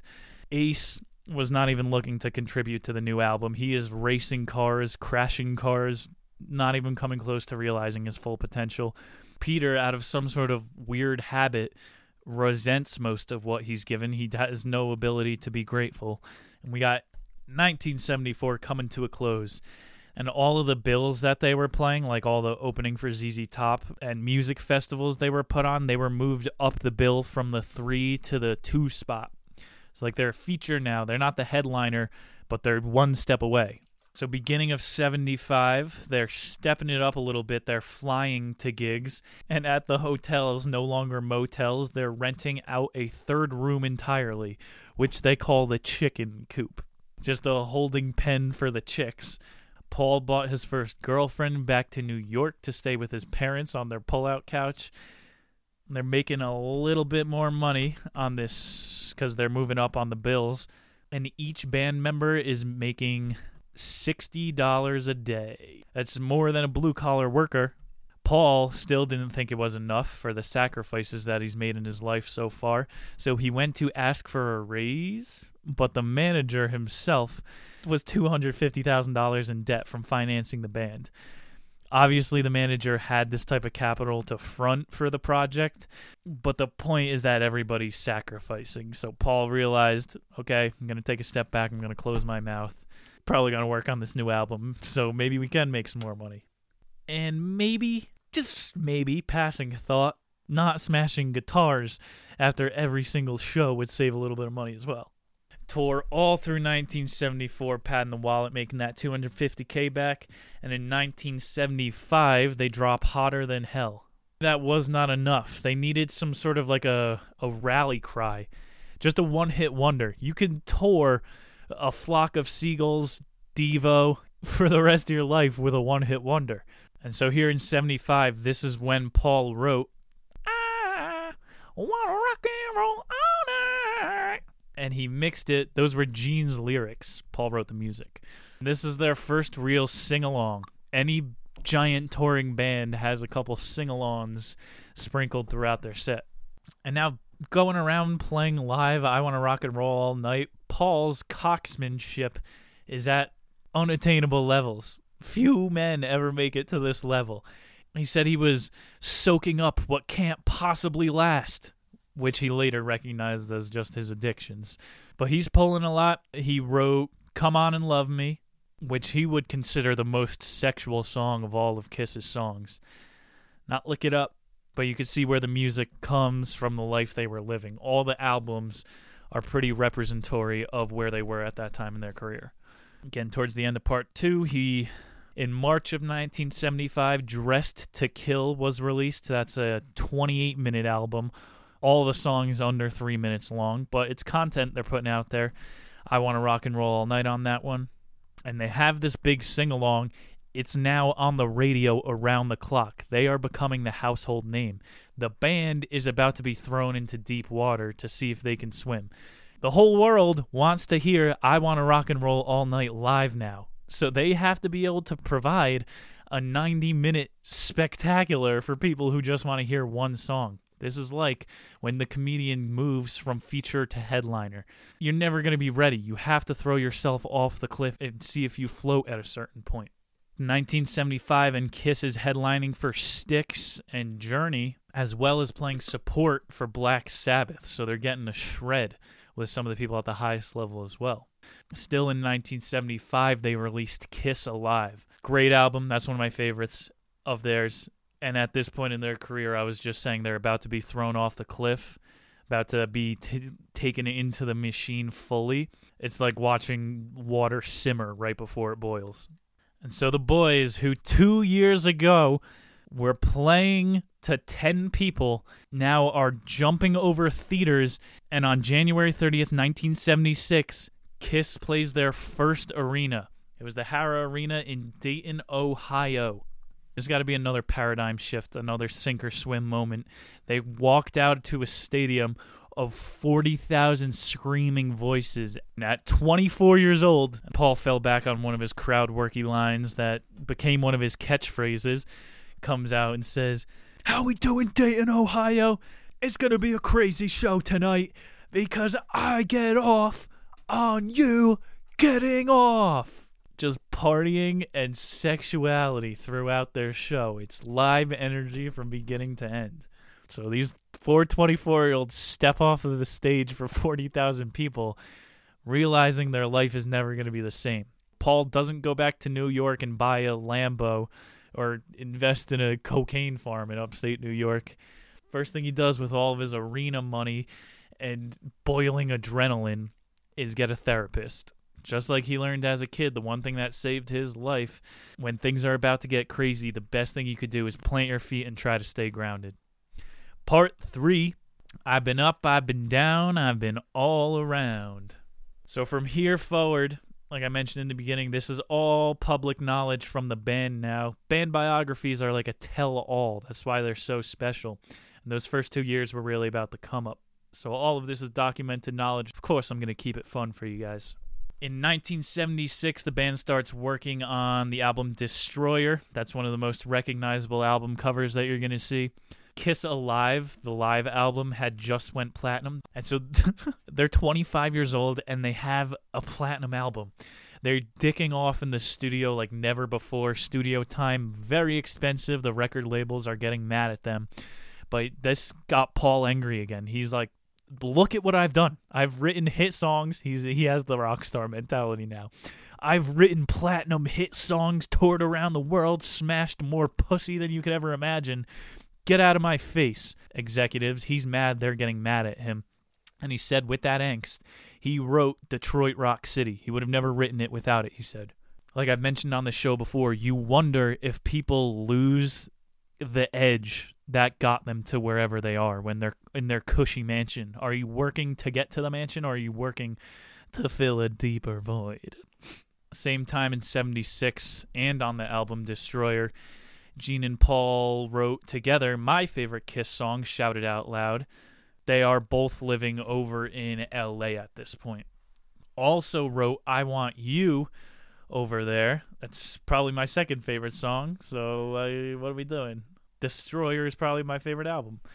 During the recording of Destroyer, the first real lesions of the band open up. Gene and Paul are doing a collective 80% of the work, which they could deal with. They basically did 75% of the work on the first few albums, but it's getting out of hand because Chris's drug addiction is making it so he cannot even keep a beat. And Ace's jewelry addiction was messing up their takes in the studio. They heard constant clanking of like golden bracelets over the record they were trying to make. He was refusing to take them off as well. And then, of course, Ace's alcohol abuse was out of hand. He wouldn't show up to recording sessions. His alcoholism is very well documented. Paul is just doubling down on his woman addiction. He's driving all over LA with topless women and topless cars. He had one of the things that like brought him back in check was having a near-death experience on a boat. And again, like when he was deaf in the woods as a kid and realized he could die being alone, he had another one of these, holy shit, even rock stars can die moment. Their manager got them their first billboard on the Sunset Strip. Another reason that Paul was probably driving girls around. Oh, whoa, what is that, me? Whoa, I'm on a billboard. Oh, I've never seen that before. And they're making more money than ever now, mostly because of the merchandising that's happening. And Paul starts to wonder, is this cheap? We're supposed to be a heavy rock band, but we're out here slinging lunch boxes, radios. They had Kiss motorcycles, so there were some cool things. Paul's justification, though, was the Beatles did it. They had all kinds of merchandise. What am I, better than the Beatles? Anybody could do this. And then you got, like, people with Misfits shirts on going, Kiss is too mainstream, man. Who the fuck cares? If you can live a life out playing a guitar and making millions of dollars, that's counterculture. That's fucking punk rock. Who are you to say the king of punk rock with your stupid fucking t-shirt on? Have some respect. Their manager, Bill, rented out a 2-floor office. They're like, what the fuck do you need 2 floors of an office for? The guy was marketing like crazy. At the same time, he got them the Kiss Christmas Story and the Kiss Scooby-Doo Spectacular, man. Nobody really knows if he was just putting the rights to the band on a business card and handing it out to everybody, or if these were calculated business deals. Later on, Bill Aucoin gets busted with like underage boys and tons of drugs, so I'm pretty sure this guy was just making as much money as possible. One day walking around the streets of LA, though, Paul recognized a kid who recognized the Kiss logo sticker. It was just like a bar sticker on a fucking light bulb, and the guy's like, oh shit, that's Kiss. And Paul, out of makeup, was right behind him like, hey, I'm doing something out here. Somebody noticed. He's got his rock star addict mentality, and this was not enough. So he's thinking, not enough for one kid in LA that's probably already into music to recognize Kiss. I want Kiss to have a cultural impact on society. Big vision. The lads start touring England, and so they had to win over the rest of Europe, which was a good new challenge because they already had America by the balls in 1975. Their tour life was shaken up in England. They have a hotel policy where there are no women after 10 p.m. And now that Paul can't get laid, he's edgy, and he starts collecting things. Ace was collecting European knives and asked Paul to like smuggle them back to America with him. Ace has stupid addictions that are getting on his nerves. Just years of dumb requests, straws on the camel's back. But over there in England, without any ladies to hook up with, Paul went to a late-night guitar store and bought some sort of Gibson guitar that was like hundreds of thousands of dollars, and it kicked off his guitar-buying addiction. So when you don't have the means for one addiction, like they say, you usually just trade addictions. This wasn't the first time they lost a tour manager. Within the first 4 years, they went through 20 tour managers. Shows you how insatiable the guys are. Fat Frankie was their favorite tour manager. The guy was like glue. He kept them all together, usually by just making them laugh at one another. When they get back to New York, Beth, which came out on Destroyer, was playing on the AM commutes. And so they're getting residuals every single time their songs are on the radio. During the AM commute, that's the highest paid position in the radio algorithm, like Paul learned about when driving taxis. The band members are now millionaires. And this really didn't mean much to Paul. Paul was really into the album sale records, going gold, going platinum, more than he cared about how much money he had. In fall of 76, they played their biggest stadium to date, which was 42,000 people at Angel Stadium. And then they went dark for a little bit to record the Rock and Roll Over album. At the time, they got platinum albums, they got gold albums. Paul's parents still hate him, but his sister saw his success. Remember, his sister was like floating around in drug houses all around the East Village. She saw Paul get his act together, and she got her act together. So Paul paid for her college with his millions of dollars. And for the first time, I mean, Paul has just been going around the world for the past 3 weeks. He literally only needed to stop home in New York for weekends at a time. He got his first apartment. 26 years old, millionaire, finally has his own apartment. For the Rock and Roll Over album they're putting work in on, they hired Aerosmith's most recent album producer. Peter out here contributing zero to the new album. Paul is starting to wonder. He thinks he's getting dumber with all the drugs too, which he didn't even think is possible. The guy couldn't spell before. Now he doesn't even think Peter knows how to rhyme or what a rhyme is. Ace is bloating up. One of their original friggin' rules was shave your head, shave your beard, and shave the excess fat off. That is not sexy rock and roller. Ace is a blown up shell of booze, Valium, and Coke. And so all of the guys, when you're at this level, you have best-selling records, you're touring around the world, there are so many people in your ear pumping up your ego. And like Paul, he has his therapist, he has his feet on the ground. Ace and Chris were buying into it because everyone they meet, they're like, wow, you're a good guitar player. Hearing that every single day, multiple times a day, they're like, fuck Kiss, I'm bigger than Kiss. There's no single entity bigger than Kiss. And maybe that's why Ace Frehley, New York Groove, put out a single. They were really flirting with leaving the band because, I'm a world-class guitar player. You got lucky when two hard-working Jews from New York threw you in their band, you alcoholic. Just try to stay on the rails. Paul had a really good analogy here, seeing Peter and Ace completely fall apart with great success. It's a shame. He said drugs and alcohol are like a motorcycle. It's cool until you lose control or get a bad batch. Drugs, the alcohol were making Peter aggressive, which is not okay. He snapped one of Paul's double-neck collectible guitars. And this was like a final straw. These are $1 million collectibles of Paul's. They're his family. He hangs up around his apartment. He's surrounded by them. The entire room went silent. The entire studio went silent. The guys behind the glass when he broke his guitar like, what the fuck? He just did that? And Gene snapped on Peter for once. Even though it wasn't his guitar, he knew a line was crossed, and Gene said, "You're an illiterate idiot who wouldn't have finished high school." Illiterate idiot. Love that. But Peter had the best comeback ever. He said, "Yeah, I'm an illiterate idiot, and I'm in the same band as you." It's the smartest thing he ever said.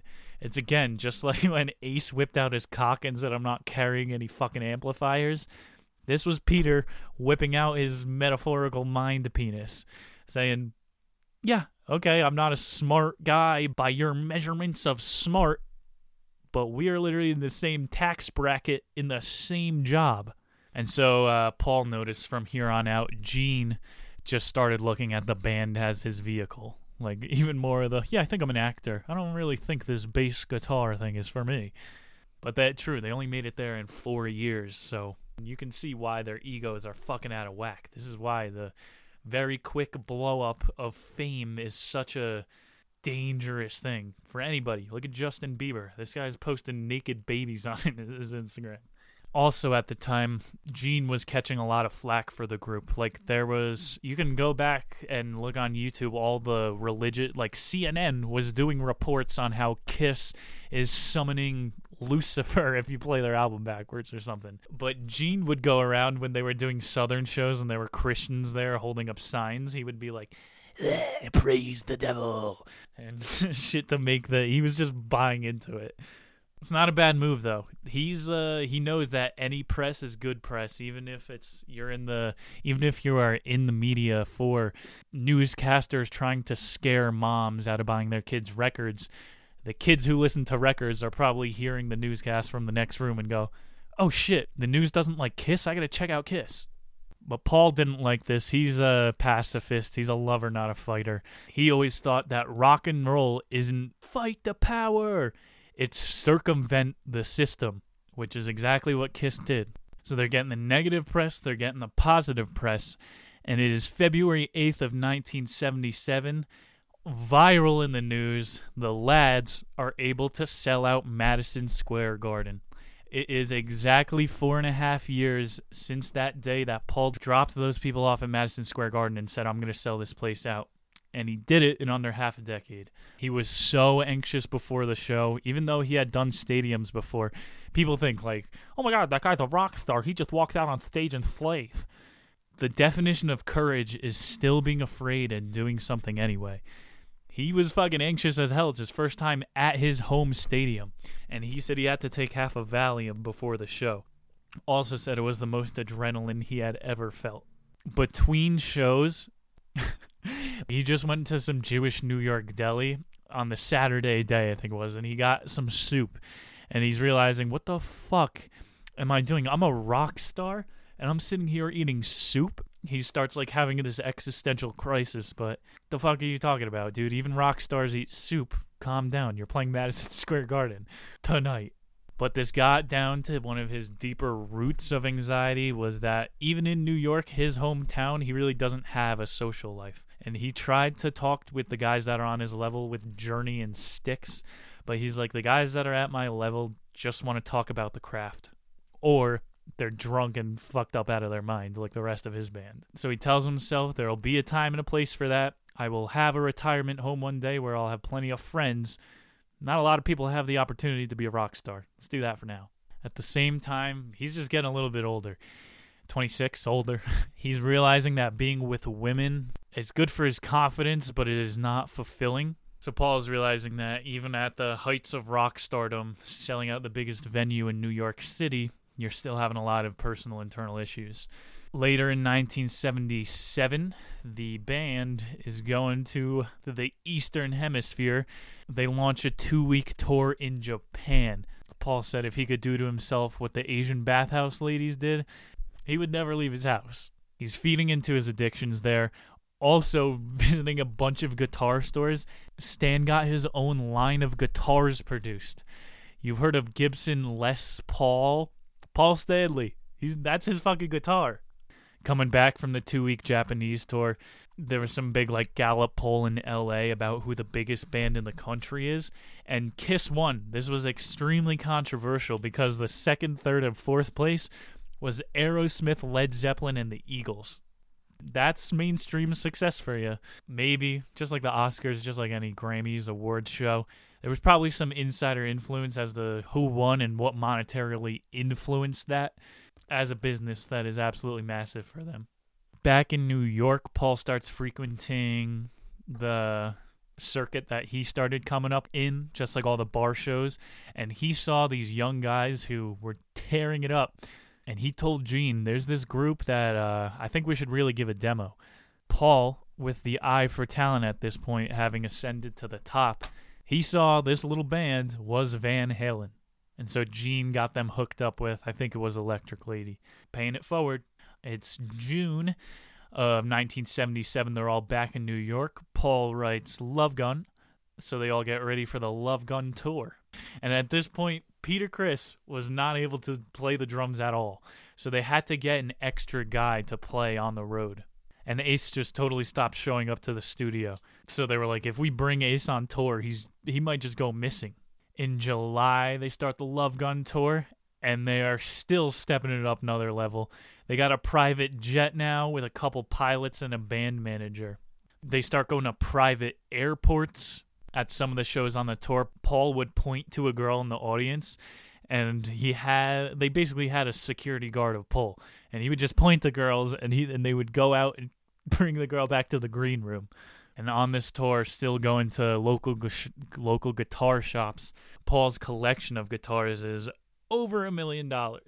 Definitely an addiction. But simultaneously, they were able to rise the price of their concert tickets, just being more notable. More notable with that #1 band in the country recommendation. The guys started to trash hotel rooms more. And when I say the guys, I really mean Ace and Peter. But Paul said that the furthest he ever got was he threw one lamp on the ground, and then he just felt like shit after because he's like, oh, well, someone's going to have to clean this up. But we know Ace and Paul are Zen masters or just retards completely living in the moment.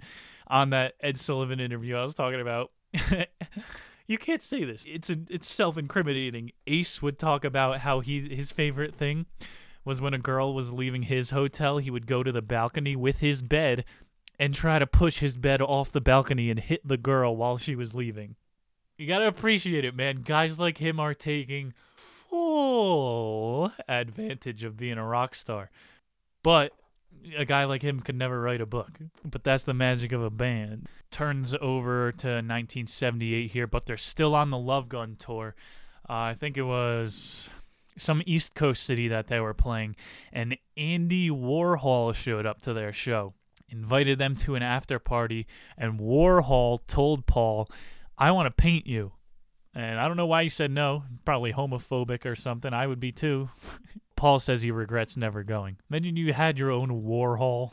Part of the reason they stopped the Love Gun tour in mid-78 was because Peter Criss was too much to handle, and the guys just couldn't even stand each other anymore.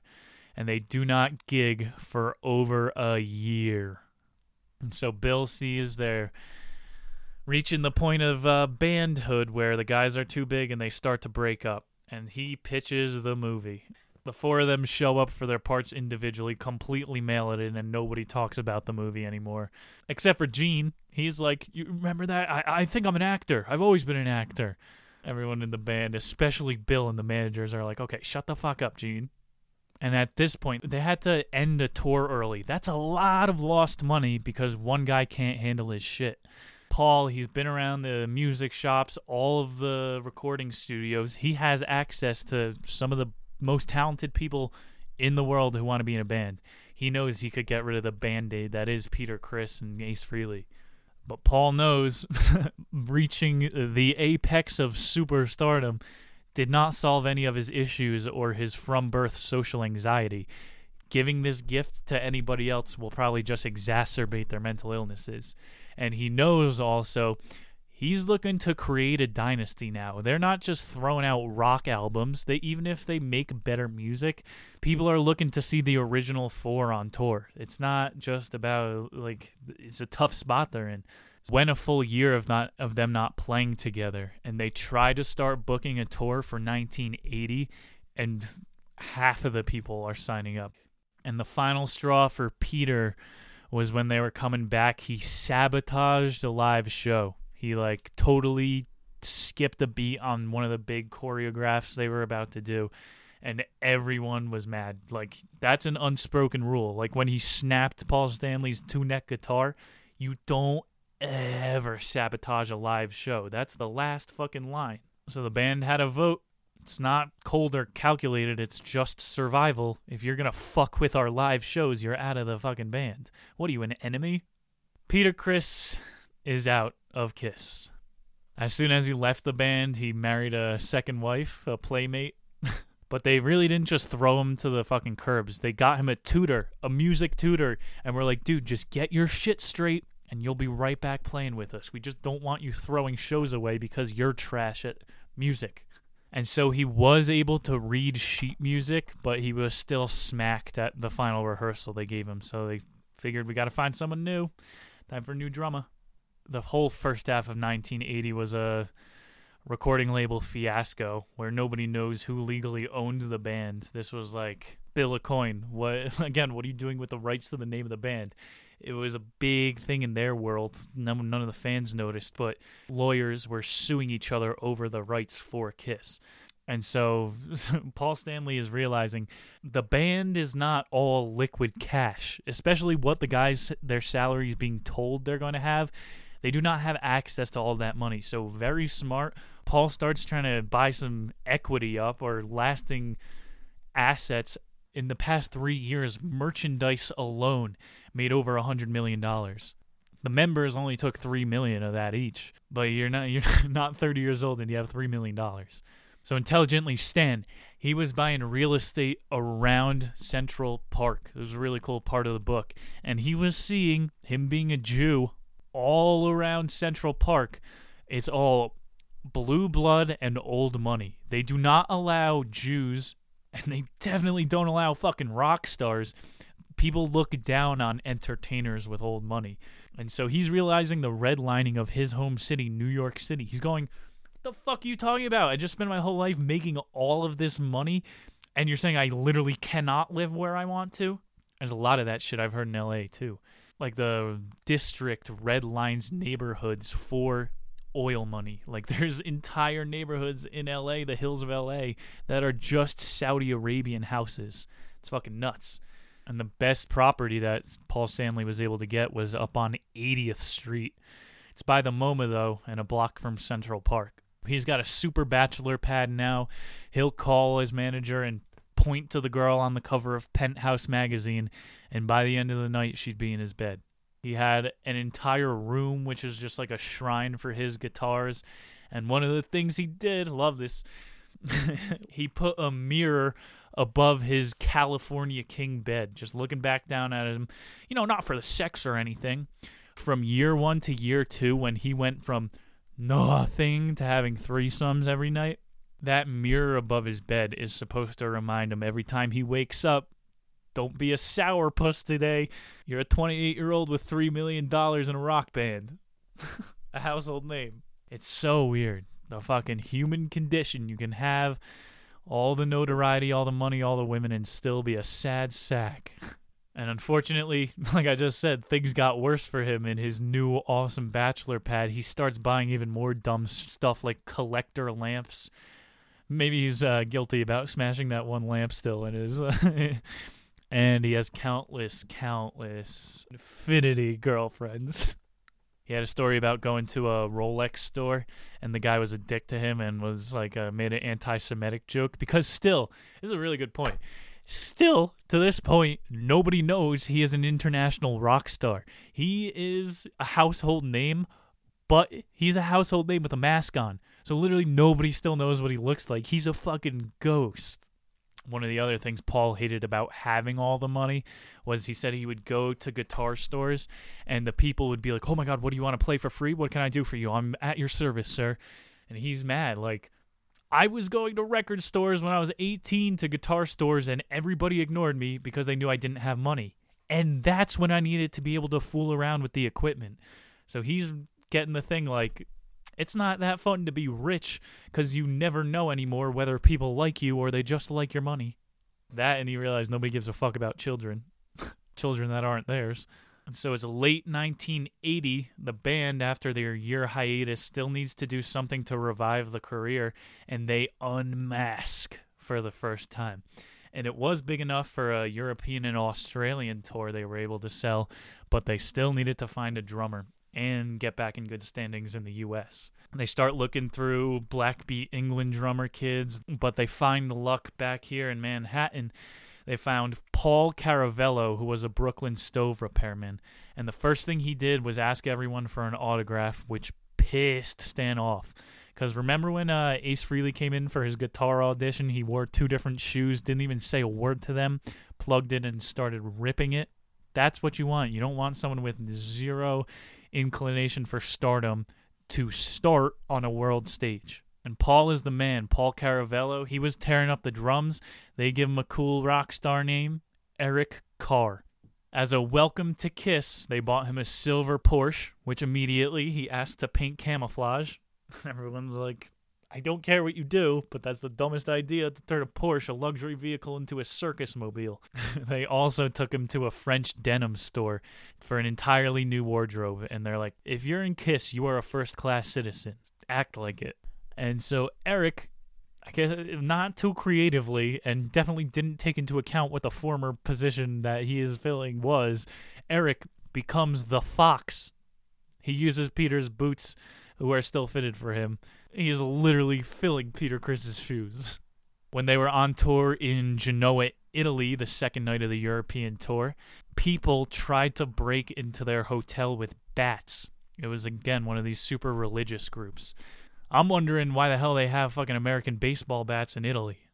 Being on tour again in Europe, having like some fresh blood around, Eric made it a revival of an experience. It wasn't being angry at each other in a station wagon. They were having fun again, treating Eric just like a little brother. In Australia, to get Eric totally accustomed to the high roller life, they would have some parties for the band that were female only. The ultimate ratio, Kiss and women. Eric was still not accustomed to the rock star lifestyle. Even when they had their chicken coop, a room full of girls that wanted to hook up, Eric would go out and try to find the girl that he identified with. And they think Eric just doesn't feel like he's earned it or he's at that level. That's got to be tough. You're getting thrown into the peak. After that tour in 1981, Gene, Eric, and Stanley moved to Toronto for a brief bit to record a new album. Ace was bombed 24/7, so he's not even there to record a new one. In 1981, November, the album came out, and the record label absolutely hated it. The band was so ashamed that they did not even release a tour after, which is unheard of, someone at their level not touring after releasing an album. And this one, the 81 album, was called Music for the Elder. It's got a weird-looking cover. You would never recognize it.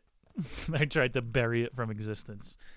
And so after this bomb of a record, guess they didn't learn the first time.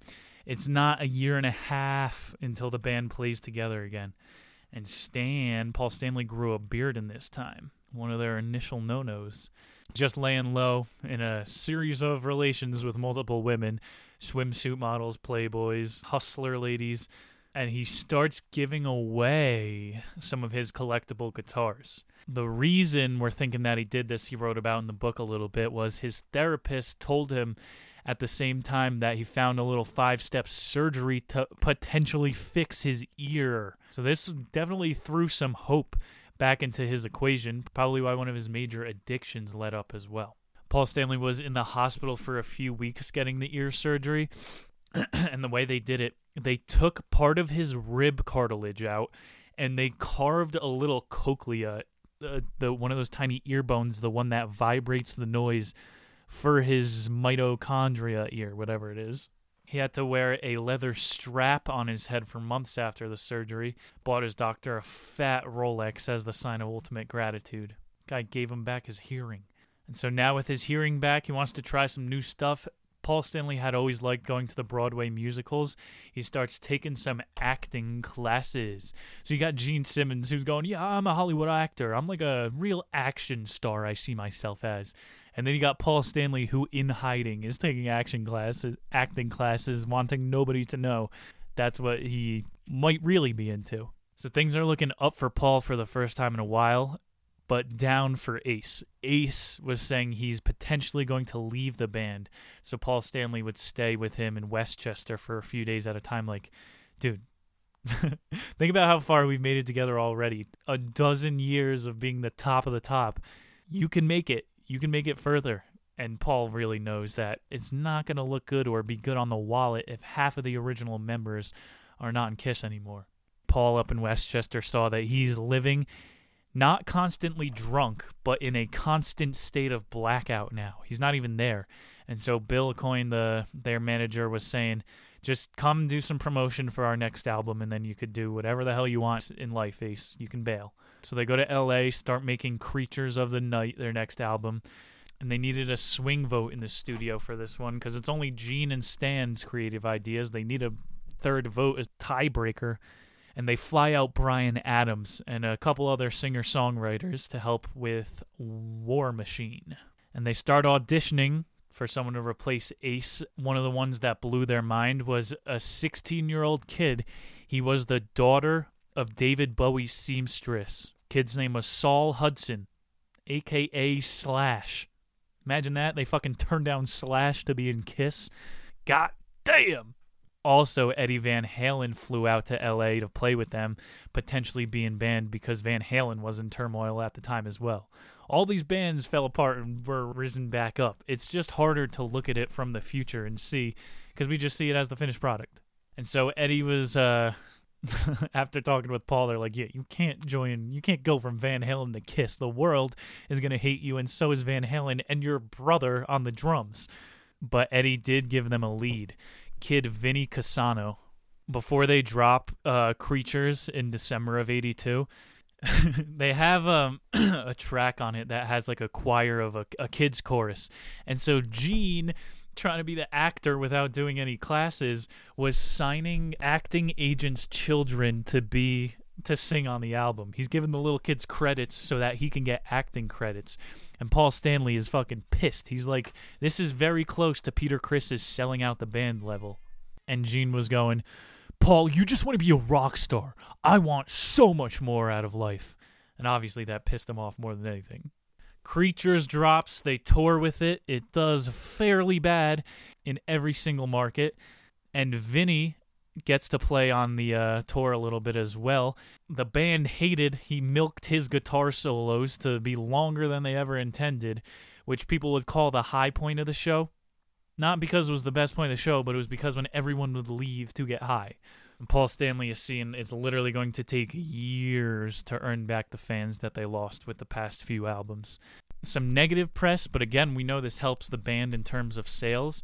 Paul Stanley was caught and he was plastered all over the tabloids hooking up with Donna Dixon. And this turned into not just some sex scandal, but the tabloids were saying this is the implosion of KISS. They're losing members. The lead singer is hooking up all over town. But what do we know motivates Paul Stanley more than anything? Angst. And he's going, nobody's going to tell me when my creation is over. When KISS is over is when I say it's over. Put a little fire under his ass. Part 4, Under the Gun. In 1983, this is when they play their biggest venue.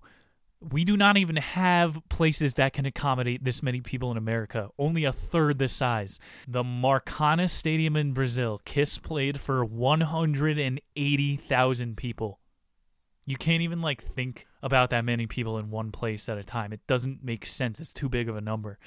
They described it as it feels like you're in a tanker compared to the U.S. stadiums. And instead of security, they have National Guard there. The National Guard has to protect this.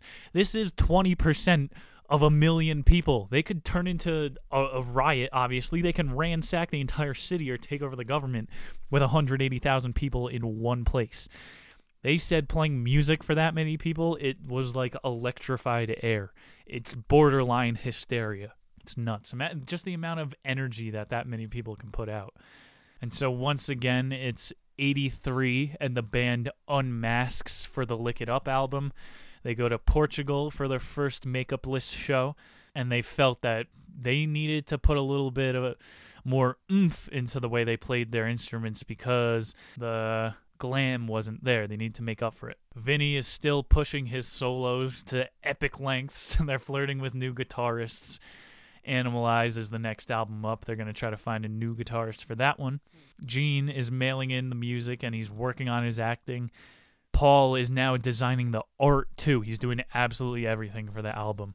And in 1984, when Animalize is dropping, they get a new guitar player, Bruce, who is more so just filling roles. He's not trying to create an own character for himself on stage. They start selling 10,000 seaters again. They went from arenas back down to theaters, but they're moving in the right direction at this time.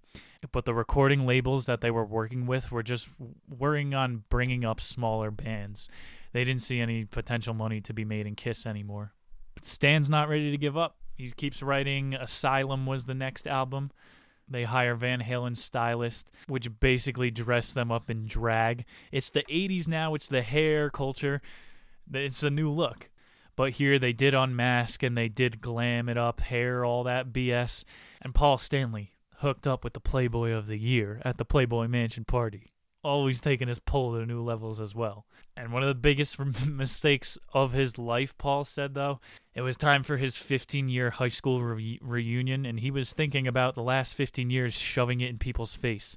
And he decided to go alone, so maybe he could hook up with Victoria, the girl that took him to his first live show, rather than going with the Playboy of the Year. But the whole thing was uncomfortable, disappointing, depressing. He passed on the old fling who was throwing herself at him. He did not feel good rubbing it in people's faces, and he never went to another reunion. Paul Stanley working hard on the albums, and Mr. Coyne, their manager, is stealing from Paul Stanley's New York warehouse. Guitars, collectibles, anything for coke money. So even their manager is unmanageable. At the same time, Paul's therapist is asking him, you got, sufficient savings in your retirement accounts? So even his therapist is saying, you guys are kind of looking like you're on the downswing. It's not looking too good. At the same time, one of the band's accountants got in touch with everyone, and it turned out all of the guys owed millions of dollars to the IRS. And so they're basically all broke now, and Gene started seeing Dr. Hilson as well. He started seeing Paul Stanley's therapist, which Gene thanks Paul Stanley. Oh, you saved my life. You got me in touch with someone. And they have a week-long heart-to-heart, which is overdue. Feels like it brought them back to their early 20s as brothers. So the two of them, they're working together again. In 1988, they put out the Crazy Nights European tour. That whole thing goes well. They're moving in the right direction again. And another transcendent experience for Paul here. He's not too old for that. He went to see Phantom of the Opera with Billy Squier and some ladies. But he loved the singing. He loved the makeup and the deformity of the characters. And he realized he wants to try to do some Broadway. So again, things start to seem good. But that's usually when you're about to hit another rock bottom. For Paul Stanley, their therapist, Dr. Hilson, he divorced his wife, didn't pay alimony, and then became a fugitive. So this was Paul Stanley's one beacon of stability in a world of chaos rock star stardom. And this guy turned into he's not even solid. They often say therapists are often crazier than you are. And in the same year, Paul got into a limo accident. And nobody from the band, nobody he knew came to see him in the hospital. He's in the dumps. When he recovers from the limo crash, he's on a plane back to New York, and he has his first panic attack. And after that is when he wrote his famous lyric, "It's not that you have to be here, it's that you have no place to go." He said he also turned 40 that year, which definitely added to the anxiety. And so Stan thinks New York isn't doing it for him. That's probably adding to the hustle and fast-paced mind. He needs to slow down. He relocates to L.A., trying to get married. He dates Pam Bowden. At the same time, Eric Carr was diagnosed with an extremely rare heart cancer. So Gene and Paul fly out for his surgery. But in 1991, he had a stroke and died. So that's when Eric Singer came in to replace him as the drummer. In July, they go on another European tour. Paul is dating a woman, Pam, and he knocked her up, asked her to be his wife. Unfortunately, when he gets back, she had a miscarriage, and so they never got married either. They're just working on homegrown projects throughout the 90s while grunge takes over. Paul Stanley actually employed his own band and started to go around the country with them. So even him, was like, I gotta make some fucking money. This isn't Kiss or nothing. You gotta look out for yourself. Later 90s, one of their band managers, Jesse, pitched the Kisstory, which was a best-selling coffee book. And they also launched the Traveling Museum of Kiss memorabilia as well. So now they're getting crafty. But down the road with these weird events brings back Kissteria. I'm going to do this the rest of the show. Kiss hysteria. People were really into the band again and are buying tickets. Also, they got their wax sculptures in the Madame Tussauds museums, which puts Kiss in the forefront of people's minds. The first KissCon was in 1995 in Australia, and they would just do like question and answers, take pics with people. Some couples even got married there. They saw it as a giant accomplishment. It had 25 stops in the USA, and MTV was following along, televising it, so that made it a massive event. You can see EDM rappers and artists doing this today. What would it be? Diddy Khan, Genghis Khan. It's not very lucrative compared to a concert. Concerts, you can charge people based on where they're sitting. It's just general admission for those types of things. Not the money they're used to. And finally, late 90s, Stanley talks Gene into a reunion tour. He said, the Eagles did it. What do we have to lose? I believe Kiss is now in their final tour, they say. Final tour ending in... Or was it in March it ended? And either way, it's supposed to end in L.A., but I'm sure they'll tack on another fucking final tour. Part 5, our Highway to Heartbreak. So now with the KissCon, with Paul Stanley being in the tabloids, Madame Tussauds, you got your wax sculptures made. The boys are able to sell out Madison Square Garden again. Paul Stanley thought this was in the past. The guys check back in with Peter and Ace for a reunion tour, and they are definitely having trouble adjusting back to the upper echelon manners. Peter was blown away by a biscotti. It's been 16 years since he had been in anything other than a motel, so he's getting reacclimated to stardom. And with the reunion tour, it's like printing money. Ace and Peter have millions, their personalities balloon up again, and the old cracks that they saw in the beginning, the lesions in the band, start to pop up. Ace is nodding off and puking while putting on his makeup. In 1997, they went back to Japan. And Stanley now has a kid with Pam. They were able to give birth, and he has gotten into prayer. He's praying on a Rockstar World Tour. The Gene and Paul were like, we have zero tolerance for either of the guys' antics at this point. And during one show, Peter Criss refused to shave, which again was one of the initial rules. So they put someone else in his makeup to go on stage that night. They're like, you're not giving us ultimatum. You have zero power over this band. We will kick you to your shit apartment again. It's going to be worse this time knowing what you have to go back to. So Ace was like, all right, I got to get a little crafty. He starts tucking pills into the sleeves of his stage outfit. Guy's out of control. The Psycho Circus record was a disaster. Peter and Ace, again, don't show up to record. This is Paul Stanley's 18th record he'd produced. So he basically has free range. He loves the studio. He knows the tools in and out. Same year, Paul Stanley got a rotator cuff surgery. All those windmills came in to bite you in the ass. In 1998, back on another reunion tour, and Pam left him. Halfway through the tour, Paul Stanley, for the first time, had to bail out of a tour. Just the divorce was too heavy for him. But perfect timing. He thinks it's another rock bottom. He just lost his wife and his kids. Stanley got cast as the Phantom of the Opera. He realized it was for stunt casting, which is basically just bring a star onto Hollywood to sell more tickets, but he was okay with it.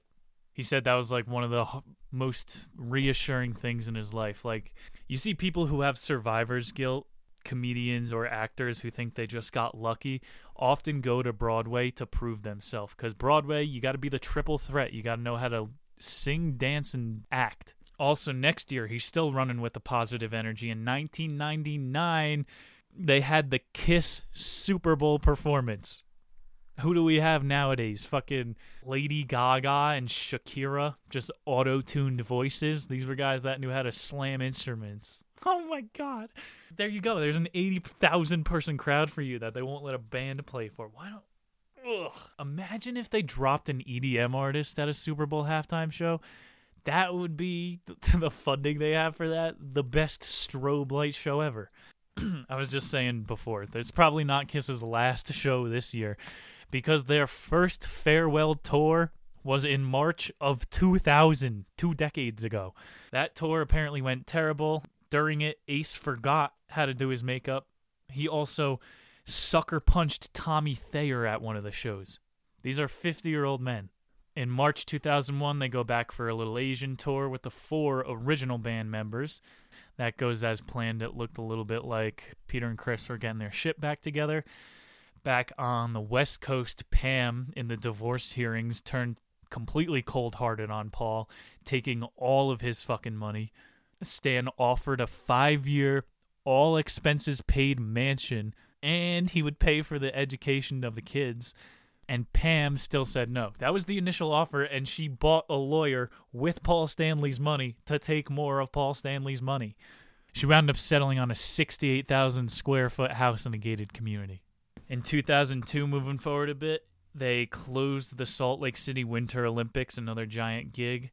And that's probably even more televised than the Super Bowl. Closing, like, it's a worldwide event. They're playing music for billions of people. And they said also when they played for a global audience, they had like Russian oligarchs and Saudi oil tycoons who were reaching out for them to play like 300-person shows for $1 million each. So they got the money flowing again. They're using Eric and Tommy interchangeably to tour when Ace and Peter can't keep their shit together. And they are approaching the 30th year anniversary tour. Not a lot of bands make it 30 years. Part 6, Kiss Forever. In 2003, there was like 0 live music selling, so Kiss and Aerosmith, if you remember, toured together. If you missed that one, that's gotta suck. What was I, 7 years old? And on this tour, they were going around with, Joe Perry. He's like one of the best guitarists in the world. He's playing for Aerosmith, and Kiss was embarrassed. They're dragging an alcoholic around the world as their guitarist, so they fucking fired him for good.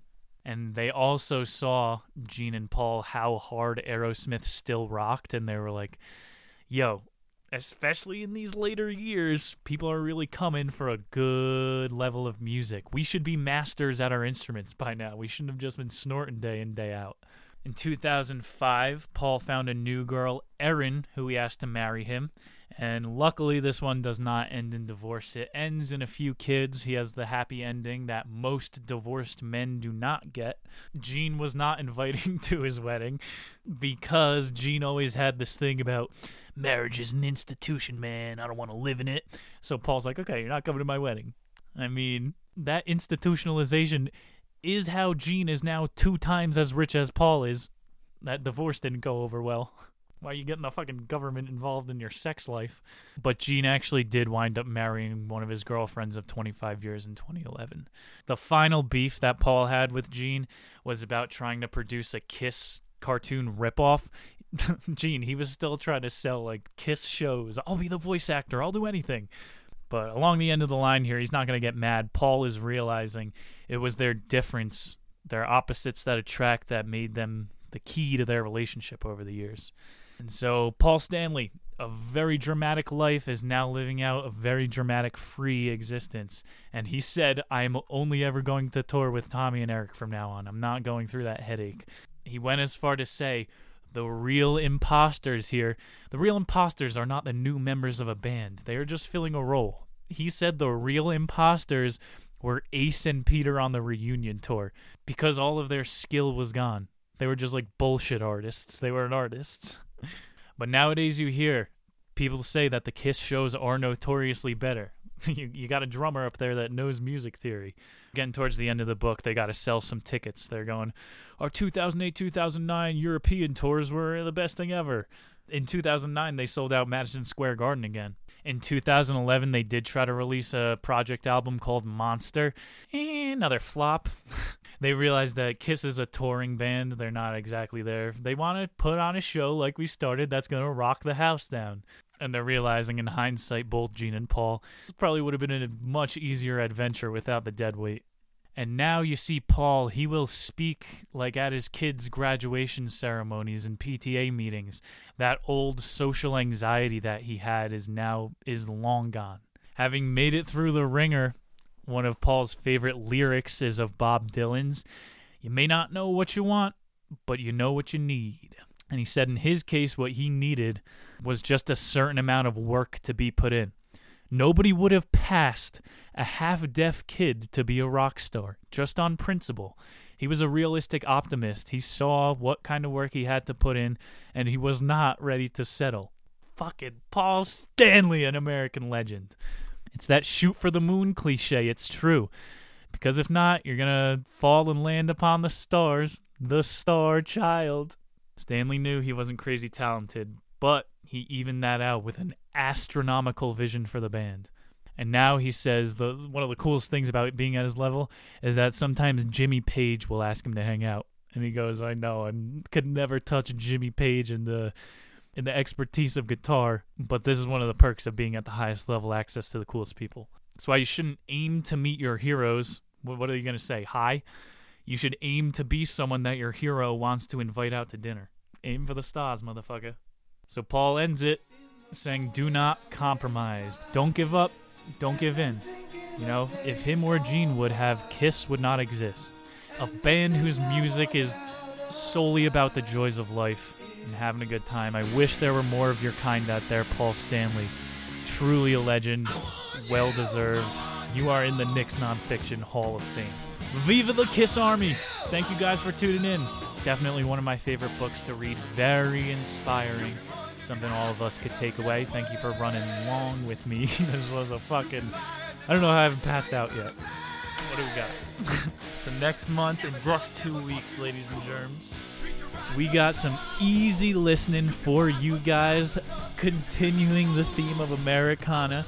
And this month, what do we have? The first pitch will be thrown. America's favorite pastime. We got The Anatomy of Baseball, an anthology. This book was an absolutely beautiful read. I cannot wait to put the show together for you guys. It is a group of authors, some New York Times bestsellers, some scientists, some comedians writing about baseball. A different chapter for each topic, the smell of the freshly cut dirt, sliding and getting a nice yellow stain up your thighs, taking a grounder to the face. I am going to be taking all of you back to the dugout. Alcoholic dads of Little League stealing gum from the kid who's at bat. Cup checks. Batter up, motherfuckers. It's going to be a fun mid-month of April. Thank you guys one more time for making it through our first ever Knicks Nonfiction Band World Tour. We're going to be doing this every April from here on out. And we got some fun, easy listening just 2 weeks from now. Thank you guys. It's really been a pleasure. This was a fun book. I'll see you all soon. Peace.